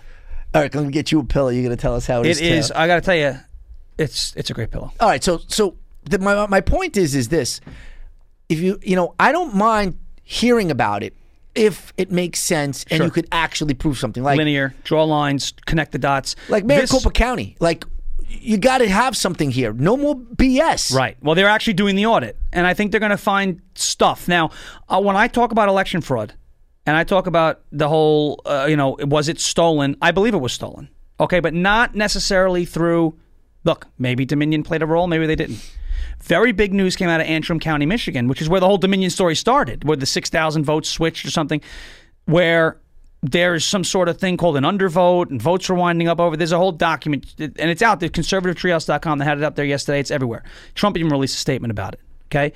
When you look at Dominion, maybe it played a role, maybe it didn't. My point to everyone, stop focusing on the voting machines where we don't necessarily know that there were issues, and focus on what we know happened, and that was cheat by mail. They cheated with mail-in ballots. Period. They changed the game. End of story. They changed it right because of COVID. We don't need to focus on Dominion. You focus on the fact that Georgia, Michigan, Wisconsin, Pennsylvania, New Hampshire, Arizona changed election laws unconstitutionally to allow the mass mail-in, or they sent ballots everywhere. They sent ballots for you dog saw that houses. guy. You saw that guy that had that FedEx truck from, I believe it was Bethpage. Bethpage to Pennsylvania. We rallied outside the Bethpage Post Office Distribution Center. We were on Steve Bannon twice that day. Because of that, Jesse Morgan was his name. He drove a trailer from Bethpage to Harrisburg with Pennsylvania ballots in New York. Why are ballots crossing state lines? I don't understand. Nobody has answered the question. And shame on the FBI, the Melville field office in particular, who, instead of investigating why Pennsylvania ballots were being trucked across state lines, went after Jesse Morgan and said, "Why are you talking?" Because it's wrong. Yes. He took a trailer to Harrisburg. The trailer disappeared. Who took it? Nobody knows. We stopped asking the question, right? So I look at it and say, it's not about Dominion. If you want to talk about a stolen election, they stole it in the mail. I think, though, I agree with you. I agree with the mail. They didn't need Dominion. They could have done it with the mail without Dominion. But they wouldn't have done anything. It wouldn't have gotten overturned because the laws changed. Even though they did it unconstitutional, Right. You're not going to overturn an election based on that because Correct. they did go through the court system. Right. But Right. the So courts- but then the Supreme Court doesn't want to hear it. But these court systems and these election boards in these states, they don't have the constitutional authority to do these things. I agree. And like you said, though, the only way to hold them accountable is in the Supreme Court, and the Supreme Court said, no thanks. Yeah, no thanks. And that was upsetting. Well, it's not even that it was upsetting. It was actually a disgrace. It was. Because you have Donald Trump, who went to bat for a lot of those justices, 3 of those justices, and 2 of them actually said, you know what, we don't want to hear it. They're the ones who voted against it. If you would have had, I think it was Comey and Kavanaugh, both of them went against Trump and wanted to reinvestigate exactly what happened here, or relitigate exactly what happened here. But the other part that I wanted to bring up is I do think something happened with Dominion, with Smartmatic. Possible. And I think China had a lot to do with it. Very possible. Because there's no way that you saw a dump like that. They couldn't count that many. There was no way that there's manually being counted. Right. That all of a sudden, and then that's what the guy from Mike Liddell does on the MyPillow things. You see the chart and you see how all of a sudden, overnight, like you said, all of a sudden, out of nowhere, there's 100,000. Well, you saw the graph. Yeah. Right? I say this, counting votes is purely stats. It's statistical by nature. Vote for Biden, vote for Jorgensen, vote for Trump. And you're compiling, and it turns into a statistical process, percentages and all the things. How, if your system is relying on stats, how are we admitting openly statistical impossibilities? You will never have 147,000 ballots, okay, random, not... And 96, everyone and 96, 97% go to one candidate. No, it's not. Not one for Jorgensen. No. What? I know. And everyone's, no. Could you imagine if that had happened the other way? But you got to remember what we're dealing up against. See, you have the left-wing media. It's just an extension of the Democratic Party. Oh, they're propaganda. So, propaganda machine. Here's the other thing, too, though. I would like now, I think Biden's the president. That's it.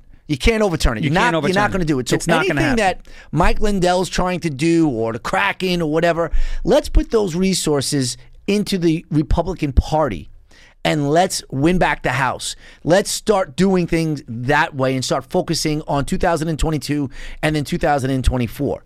Now, do you think that he's going to run in 2024? I do. Now, what about the whole Long Island majority thing? How would you guys approach that? Are you guys talking about stuff like that, or talking about maybe the 2022, elections? Because those are big too. If we could get back the House, we could start doing things and start blocking what Biden's trying to do here and overturn this country. Correct. So a couple things. I wanted to just say one thing about the Supreme Court, and one thing that I never want to happen is, okay, if you appointed Amy Coney Barrett and Judge Kavanaugh and Neil Gorsuch, if you appointed these folks to the Supreme Court, I don't want a Supreme Court justice to ever feel like they're indebted to any political figure, right? Whether they were appointed by them or not. They are indebted to preserving the Constitution. That is their role. And whether or not it was Trump that appointed them or Joe Schmo, okay, when you have election laws that are changed unconstitutionally, their duty is to preserve and uphold the Constitution. So regardless of Trump, Biden, or whoever the hell it is, the Supreme Court's job is to uphold the Constitution, and they punted. Yes. And they didn't punt on fourth down. They punted on second down. They said, why do you think? But here's the thing, though. See, I know what you're saying. It's John Roberts. There's riots. Yeah. Oh, no. There's riots. We can't do this. You're afraid? You can't be afraid to uphold John the Constitution. Roberts is really just, I know there's a lot of politicizing going on behind the scenes, and there's a lot of lobbying going back with the justices. I'm sure that's taking place. Yeah, oh, yeah. Don't do this, say this, and everybody's trying to get them on their side. But like you said, the fact that these are constitutional issues, and then the fact, I'm sorry, everybody's human nature here. This guy, Donald Trump, went to bat for you, and these Democrats tried to ruin your life. Correct. Right, yeah, right? Kavanaugh. Kavanaugh. My God. And also Barrett with her kids and everything. Oh, yeah. My thing is forget about even then it's just because of Trump and he had your back that you should at least look into it, right? Not saying that you have to rule in favor of it. But again, just like you said, just take the case. It's the Constitution. They didn't even take the case. They didn't even take it. They didn't take it. Like I said, they punted on second down. And now what you have them trying to do, the Democrats, and trying to pack the court, and now they're trying to get Justice Breyer to retire so they can get somebody even more progressive. It's unbelievable what is happening here. So 22, you say going forward. Yes. Right? So our group right now, we're focusing on some hyper-local issues because those are really the only issues that are like critical race theory in the schools, number one.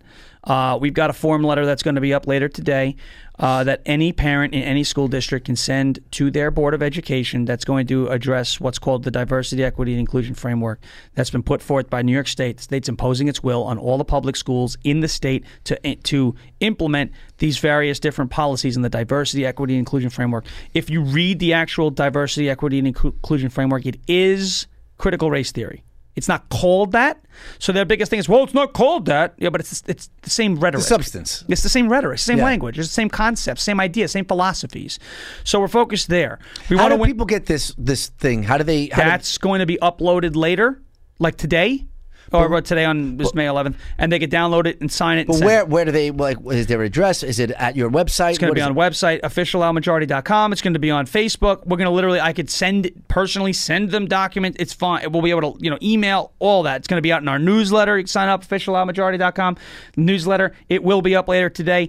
We're just doing some final tweaks and whatnot. We're working hand in hand with Curtis Sliwa's campaign for mayor in New York City. Oh, this is where you get all the shirts. That's it, the shirts. Yeah, MAGA. Make Andrew go away. Make Andrew go away. It's a great line. Yep. So again, we're working with Sliwa, New York City. We want to see him take back the city. We just endorsed Vicky Palladino last night from Queens, District 19, Whitestone. We want to see her get on the New York City Council, start taking back the city. It's going to take some time, but we got to start putting fighters in these places where fights need to be won. Curtis has always been a fighter. Are you doing anything for Lee Zeldin? Of course. Of course. And we were so excited when we heard him run. He's our guy, Long Island. Yeah. Right? We want to help him as much as we can upstate, get the support up there. We want to help him break into the city. We feel like if we can get Lee Zeldin, well, here's the thing. We feel like we get Curtis over the hump in 21. That means Lee Zeldin has it wide open now for the governor's race in 22. Because if you win the city with a Republican, he doesn't need to win the city. Zeldin needs about 30% of the vote in New York City and then upstate and Long Island to turn out. That's our job. I'll get people to turn out. We'll get people to turn out. I'm not concerned about that. I love it. But let's go ahead and make inroads and start to cultivate New York City a little bit. Right now, let's say Curtis Sliwa wins New York City. All right, Curtis. Even if Curtis doesn't, I think he's going to. But let's say he doesn't. Right? Let's say he doesn't, but he gets 40% of the vote. if we can get Lee Zeldin 40% of the vote in New York City, this is a landslide. Yes. Zeldin wins. Zeldin wins 22. You have now proven, okay, that a Republican can win a statewide election in the state of New York. Not just a congressional election, district by district. You're talking about the entire state has elected a Republican. If he can do that in 22, then whoever it is in 24 that's running, whether it's Trump or Ron DeSantis, and by the way, if it's not Trump and it's not Ron DeSantis, I don't know if I'm really going to be excited. Do you want that ticket? Yeah. That's the ticket. Well, I'll tell you right now. I had a little, I mean, this is an outside the box thing. I don't know if this is what's going to happen. But let's say Zeldin wins in 22. Does Trump now change his address back to New York? That's a good question. You know why? Because now you have him in New York. That's a good question. A freshly red state. Back. It's where he's from. I'd love and to see him come back. And then DeSantis is the VP out of Florida. But I got to tell you the truth, too, though. As much as I love New York, I've been in New York my whole life. You know, when you start getting older, and you're somebody like Donald Trump, and you get the beautiful weather, and you're in Mar-a-Lago, and that, it's really probably difficult for him to say, you know what, let's go back to New York. I'm sure maybe he'll change his residence, but he's always going to be down south now, in my opinion, because of his age. Well, he's leaving Mar-a-Lago in a couple of weeks because they closed down for Memorial Day. They closed that club for hurricane season. Oh, okay. So he's actually moving, not his residence, but his operation to Bedminster, New Jersey. You know, to run it from Jersey, because there's donors and whatnot that are going on over there. He also just endorsed Elise Stefanik to take over Liz Cheney's position. Elise Stefanik being a congresswoman from upstate New York. Another person that you can't see. This is what I'm talking about with the Republican Party. Bring up Liz Cheney, right? Yeah. You bring up Liz Cheney, and, you know, what she was doing, I don't know if you read this, it was an article in the Washington Post. So she tried to put an op-ed in the Washington Post of all the former living Secretary of States, and to write and oppose to what Donald Trump is doing. How do you do something like that when you're a Republican? Just, if you don't like what he's doing, keep your mouth shut, right? Or retire. Your days are over. Because here's the thing. You're just ruining the movement that we're trying to do. And the movement is America First. America First. That's it. You're against America First? What is that? That's why I always focus on, it's not about Trump. I mean, we want to talk about Trump, but just say America First. This is what the left does. It's funny. Black Lives Matter. The concept of Black Lives mattering, I 100% agree with. Of course. Everyone matters. That's why we say all lives matter. Remember when the Asian hate stopped me? It was all of a sudden Black Lives Matter, Asian Lives Matter. I said, you know what? We're getting really close to saying all lives matter, guys. Yeah. It's real easy. It's real easy. No, but you're never going to say that because you would have to then encompass and include white people. Right, because everyone matters. That's never going to happen. Right. But when you look at the term Black Lives Matter, the language, it's hard for someone to take a stance against that, because then it sounds like you don't think that Black Lives Matter, right? But you can say. I agree with you conceptually that Black Lives Matter because all lives matter. Every life matters. All lives matter. Right. You know what's funny too is there was something, you know, that people just don't understand, that when they say all whites are racist and the white, you know, the white supremacy and all of this, and this country is systemically racist. When you look back at the Civil War, there was a thing called the Fugitive Slave Act. And a lot of people don't even realize what that had and what that entailed. That was actually white people who were not giving up black people back down to their slave owners down south. So you would have the slaves, they would escape, they'd go up north, they tried to hide, and who's hiding them? White people. Right. Risking their lives. Actually risking their lives for them. But here's the thing. If those white people are doing that, then how are you going to consider them racist? How are you saying that the whole country at that time was racist? You had actually people who went to war and risked their lives. You know who was racist at the time? Democrats. Thank you. Democrats, and they still are. 100%. What they're doing to the black... They're the ones who are still upset that they lost the Civil War. They're the ones who founded the KKK, and they're the ones who are still upset at Republicans, namely Abraham Lincoln, for taking away their slaves. Of course. The Democrats are still upset about this. And nobody wants to say that, though. That's the problem with Republicans. They don't want to say that. But they have to come out there and say it. Ted Cruz needs to take the podium and say something like that. They're afraid. Marco Rubio. They can't anymore. See, that's the thing. That's the difference. You have somebody like AOC, who goes out there and she'll go on Instagram and she'll put the camera right to her face and she'll call out and whatever she feels like, and she'll do whatever it is. With the border. With everything. She said, this is not a surge at the border because these are not insurgents. Those words aren't related. They just sound the same. She's so idiotic. Oh my God! But yet, you know what? It's like saying a groundhog and a wild hog are the same thing. But this is the thing. She is a firebrander. She is someone who says what she wants to say, and people get scared. Well, and she has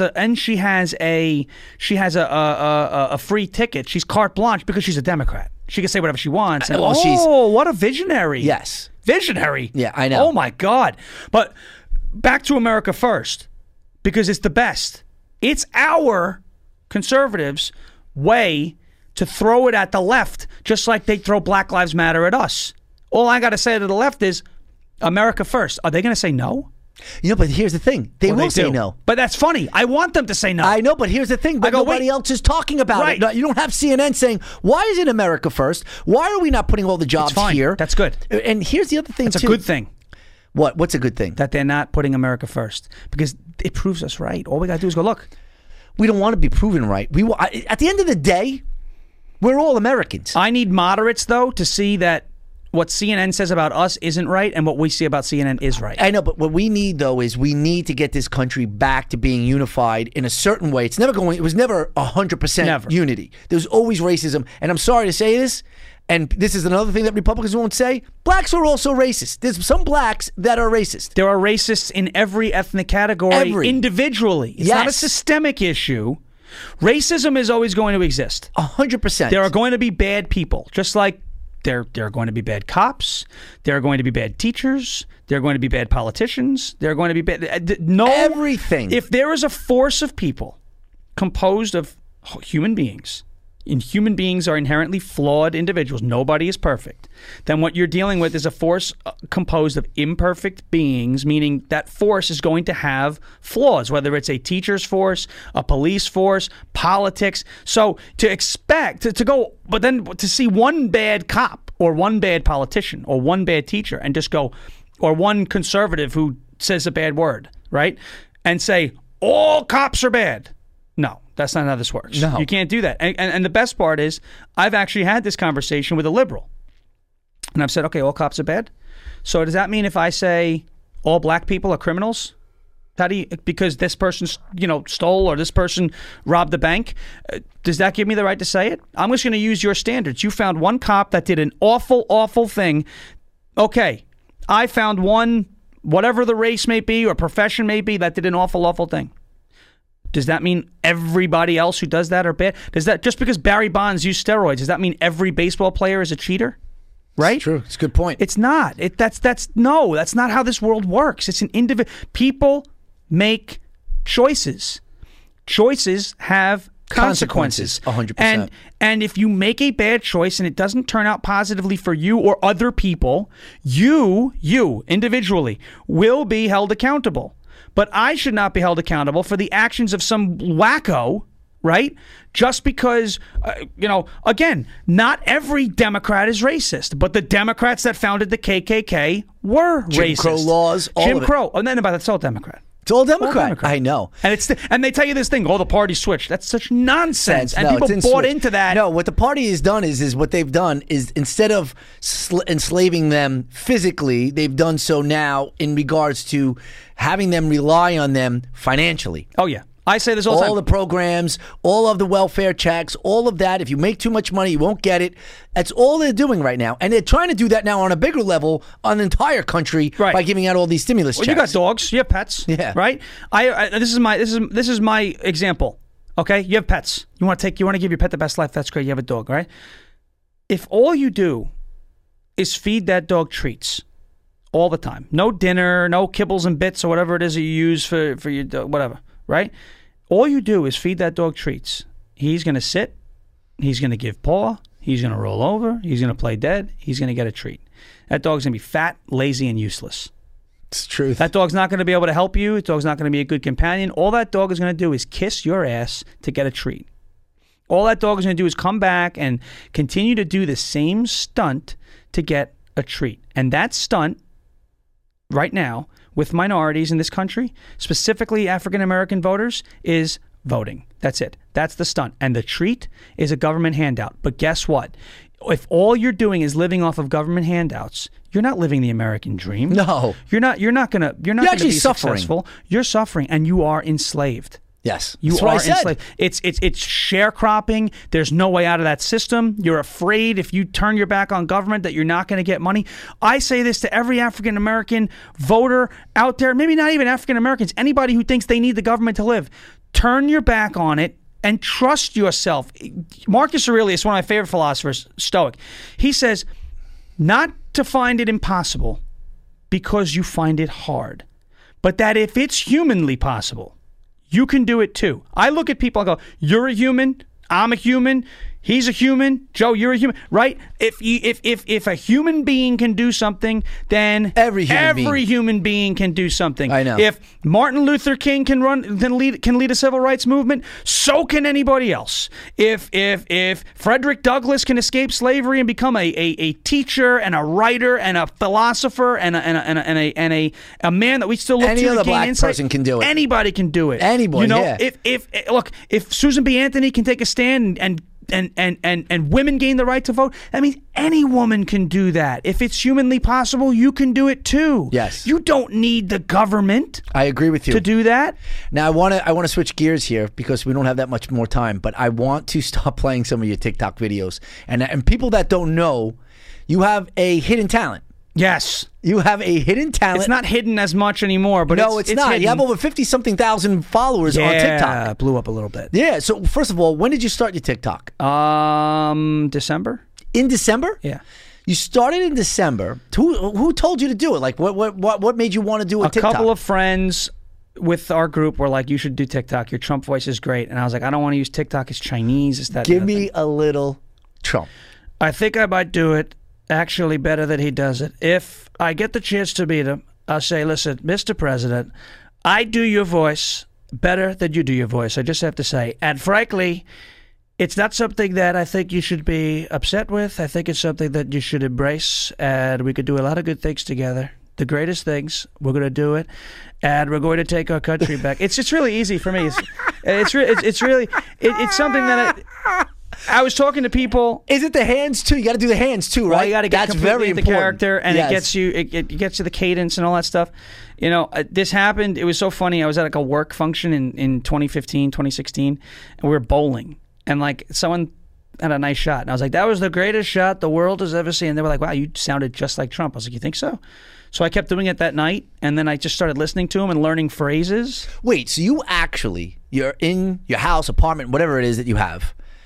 You're getting clips from Trump and you're practicing it. Well, I did because I listened to him. I love it though. I'm not knocking it. I love it. That's how I learned how to do anybody's. You know, I mean, like I could do a mean Southern accent too because it's like you watch one NASCAR race, right, where Darrell Waltrip is saying, you know, boogity boogity boogity, let's go racing, boys, right, and you get to say, oh, I could sound like that, so then I could just make other words sound like that. Let me hear a little Southern. Trump. Oh, it ain't too hard. I spent my entire life down in Georgia. You know, I grew up in Savannah. There ain't too much to do but run shine up across the county lines. You know what I'm saying? It's easy. It's easy for me to do that. I always think of myself kind of like a parrot. How does a parrot do it? They hear the noise, they make the noise. Yes. It's very simple. What about Cuomo? You could do a Cuomo too. Andrew Cuomo's a little tougher because he has a weird accent. But like I said, I listened to a couple of the things that he wants, and one of the phrases that he says a lot was closing the schools. So I started saying, close down the schools. But then I listened to him a few times, and, you know, he'll come out and say, you know, this is not what New Yorkers want. He's so slow. This is not what New Yorkers wanted. We did not want to wear a mask everywhere we go. We did not want to have to close the schools. We want to reopen. We want to reopen the restaurants and the businesses, but we can't. We have to follow the signs. It's not. See, he's tougher. Biden, No, I love it though. It's good. Biden, I was doing for a while, but I can only do him if I yell, you know, and that's just too loud. Eric, play a couple of the TikToks. You got them? Let's see a couple of these. Yeah, I think I have like 3 of them pulled up here. Yeah, do the Cuomo one. Which Cuomo? You do Cuomo and then you parlay it right into Trump. That was the one when I was out with the New York Young Republicans at dinner. There was Trump, Cuomo, and then Biden at the end. Yeah. Oh, I didn't hear you screaming. did Biden yet. Biden, I started screaming about. I got hairy legs. That's great. This is it. Yeah. Oh, look at that face. Yeah, that's Gavin. He was the one. Headless Horseman. I've known him for a very long time. No head. He was born without it. And Sleepy Hollow. He's from Sleepy Hollow. The sleepiest hollow the world has ever seen. We're talking about a hollow that hasn't been awake. New Yorkers wanted. They did not want to hear about people dying in the nursing homes, but we blame the federal government. They did not do enough for the people of New York.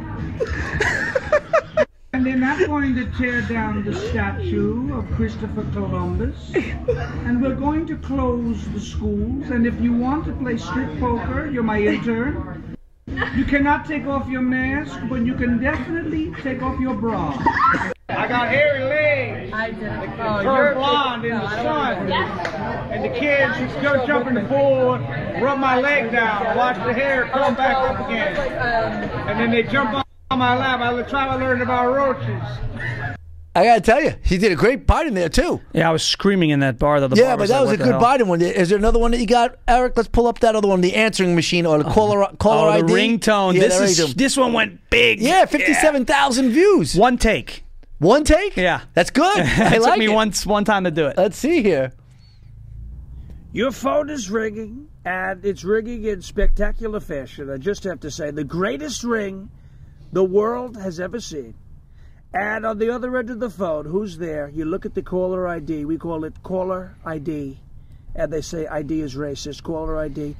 It could be a credit card scam, or it could be a car warranty, or it could be, on the other end of the phone, the greatest president the world has ever seen. So you might want to pick this one up and see who's there, believe me. I love it. Now, how do people follow you if they want to go on TikTok? What is your TikTok name? At Captain Deplorable. Captain Deplorable. And that's because of, and it's so funny because TikTok has no idea about loud majority. They just know that here's this guy, he calls himself Captain Deplorable, and he's got a, he does the Trump voice. But I wore the hat, the tricorn hat, and that's where the name came from, so I just applied that to TikTok. And it worked out pretty good. TikTok's fun. A lot of people told me they downloaded that, and that's their ringtone. Oh, I love it. So like I'm just waiting for the day that I'm somewhere and somebody's phone goes off, and that's what it is. Yeah, that'd be great. And then I go give that person a big hug. What about, tell us a little bit before we let you go here, how if people sign up for the, the Long Island Loud Majority? How do they do? They go on Facebook? They could join the group? All right, the best way to do it, our biggest following is on Facebook, okay? But Facebook is kind of one of those things where we could lose it at any second. Yes. So go ahead and go on Facebook, and you can look up Long Island Loud Majority. There's a public page. The group is LILM 2.0 because we were already shut down once. Okay? But LILM 2.0, there's 22,000 people in that group right now. We had as much as 50,000 in the first group. Neither here nor there. That's on Facebook. The best way to stay in touch with what we're doing, officialloudmajority.com, sign up for the newsletter. Because if we lose this, you could still get we're still going to be on the newsletter. Again, ourfreedombook.com. We're on there. We got a group. We're never going to get kicked off of there, okay? Because the man who runs it has his own server. Has been participating in our rallies since day one. Yes. Okay? And his wife and his awesome family. What about Twitter? Twitter, yes. We're on Twitter at LILoudMajority. What about you, though? At Shawn, SHAWN _FARASH. You can follow me on Twitter all you want. Twitter's fun. The airlines TikTok is going crazy on there. But I love this new alternative to Twitter, the Freedom Bits, ourfreedombits.com. Same handle, Shawn _Farash. We have a Parler, but Parler's down. Yeah. It's been down for a week. And our YouTube channel is youtube.com/Long Island Loud Majority. All one word. Do you have anything coming up? We have the rally at Smithtown Schools. It's going to be at the Smithtown train station, May 16th. That is going to be 1 p.m. Smithtown, LIRR, the rear parking lot. This is the rally to gin up enthusiasm and energy for the candidates running to gain oversight power, Smithtown Central School District, obviously to put an end to the critical race theory. So we're doing that May 16th. May 30th is our big Memorial Day rally. We're doing we're going to do a caravan from Seaford train station to Bethpage State Park. If you don't have your Empire Pass, it's going to be $8 to get into the park. If not, you have the Empire Pass, you go right in. Seaford train station to Bethpage State Park. We're expecting a few special guests to come down there. Can't say who yet. We're also doing a really cool project for our veterans, bringing household appliances, electronics, things like that, new in the box, so that we can actually take care of Americans first, America first. We're not going to sit there and give $15,000 to every undocumented worker in the in New York. We're actually going to help the veterans who put their blood, sweat, and tears into protecting, preserving, and defending our country, and those who lost brothers in arms, fighting for us. We want to give back to the vets. So we're putting together an awesome project that it's going to culminate on the 30th. It's our Memorial Day rally, rain date the 29th, which is a Saturday. The rally we want to be on May 30th, to Sunday. The time, we will be at the Seaford train station at 10. We'll be leaving by 12. We will be getting to Bethpage State Park around 1, and then the rally will commence from there with any guests and speakers and whoever else may be coming down. I love it. I love what you're doing. I love that you're a patriot. I love everything about it. I support it. And I just want to say thank you. Thank you for coming on the show. Thank you for putting in all this work. Thank you for, getting people to come out, vote, and know that there's people like yourself who put America first. And listen, there's nothing better than that. I really do appreciate everything. There's a lot of us out there. There's even more out there than we know about.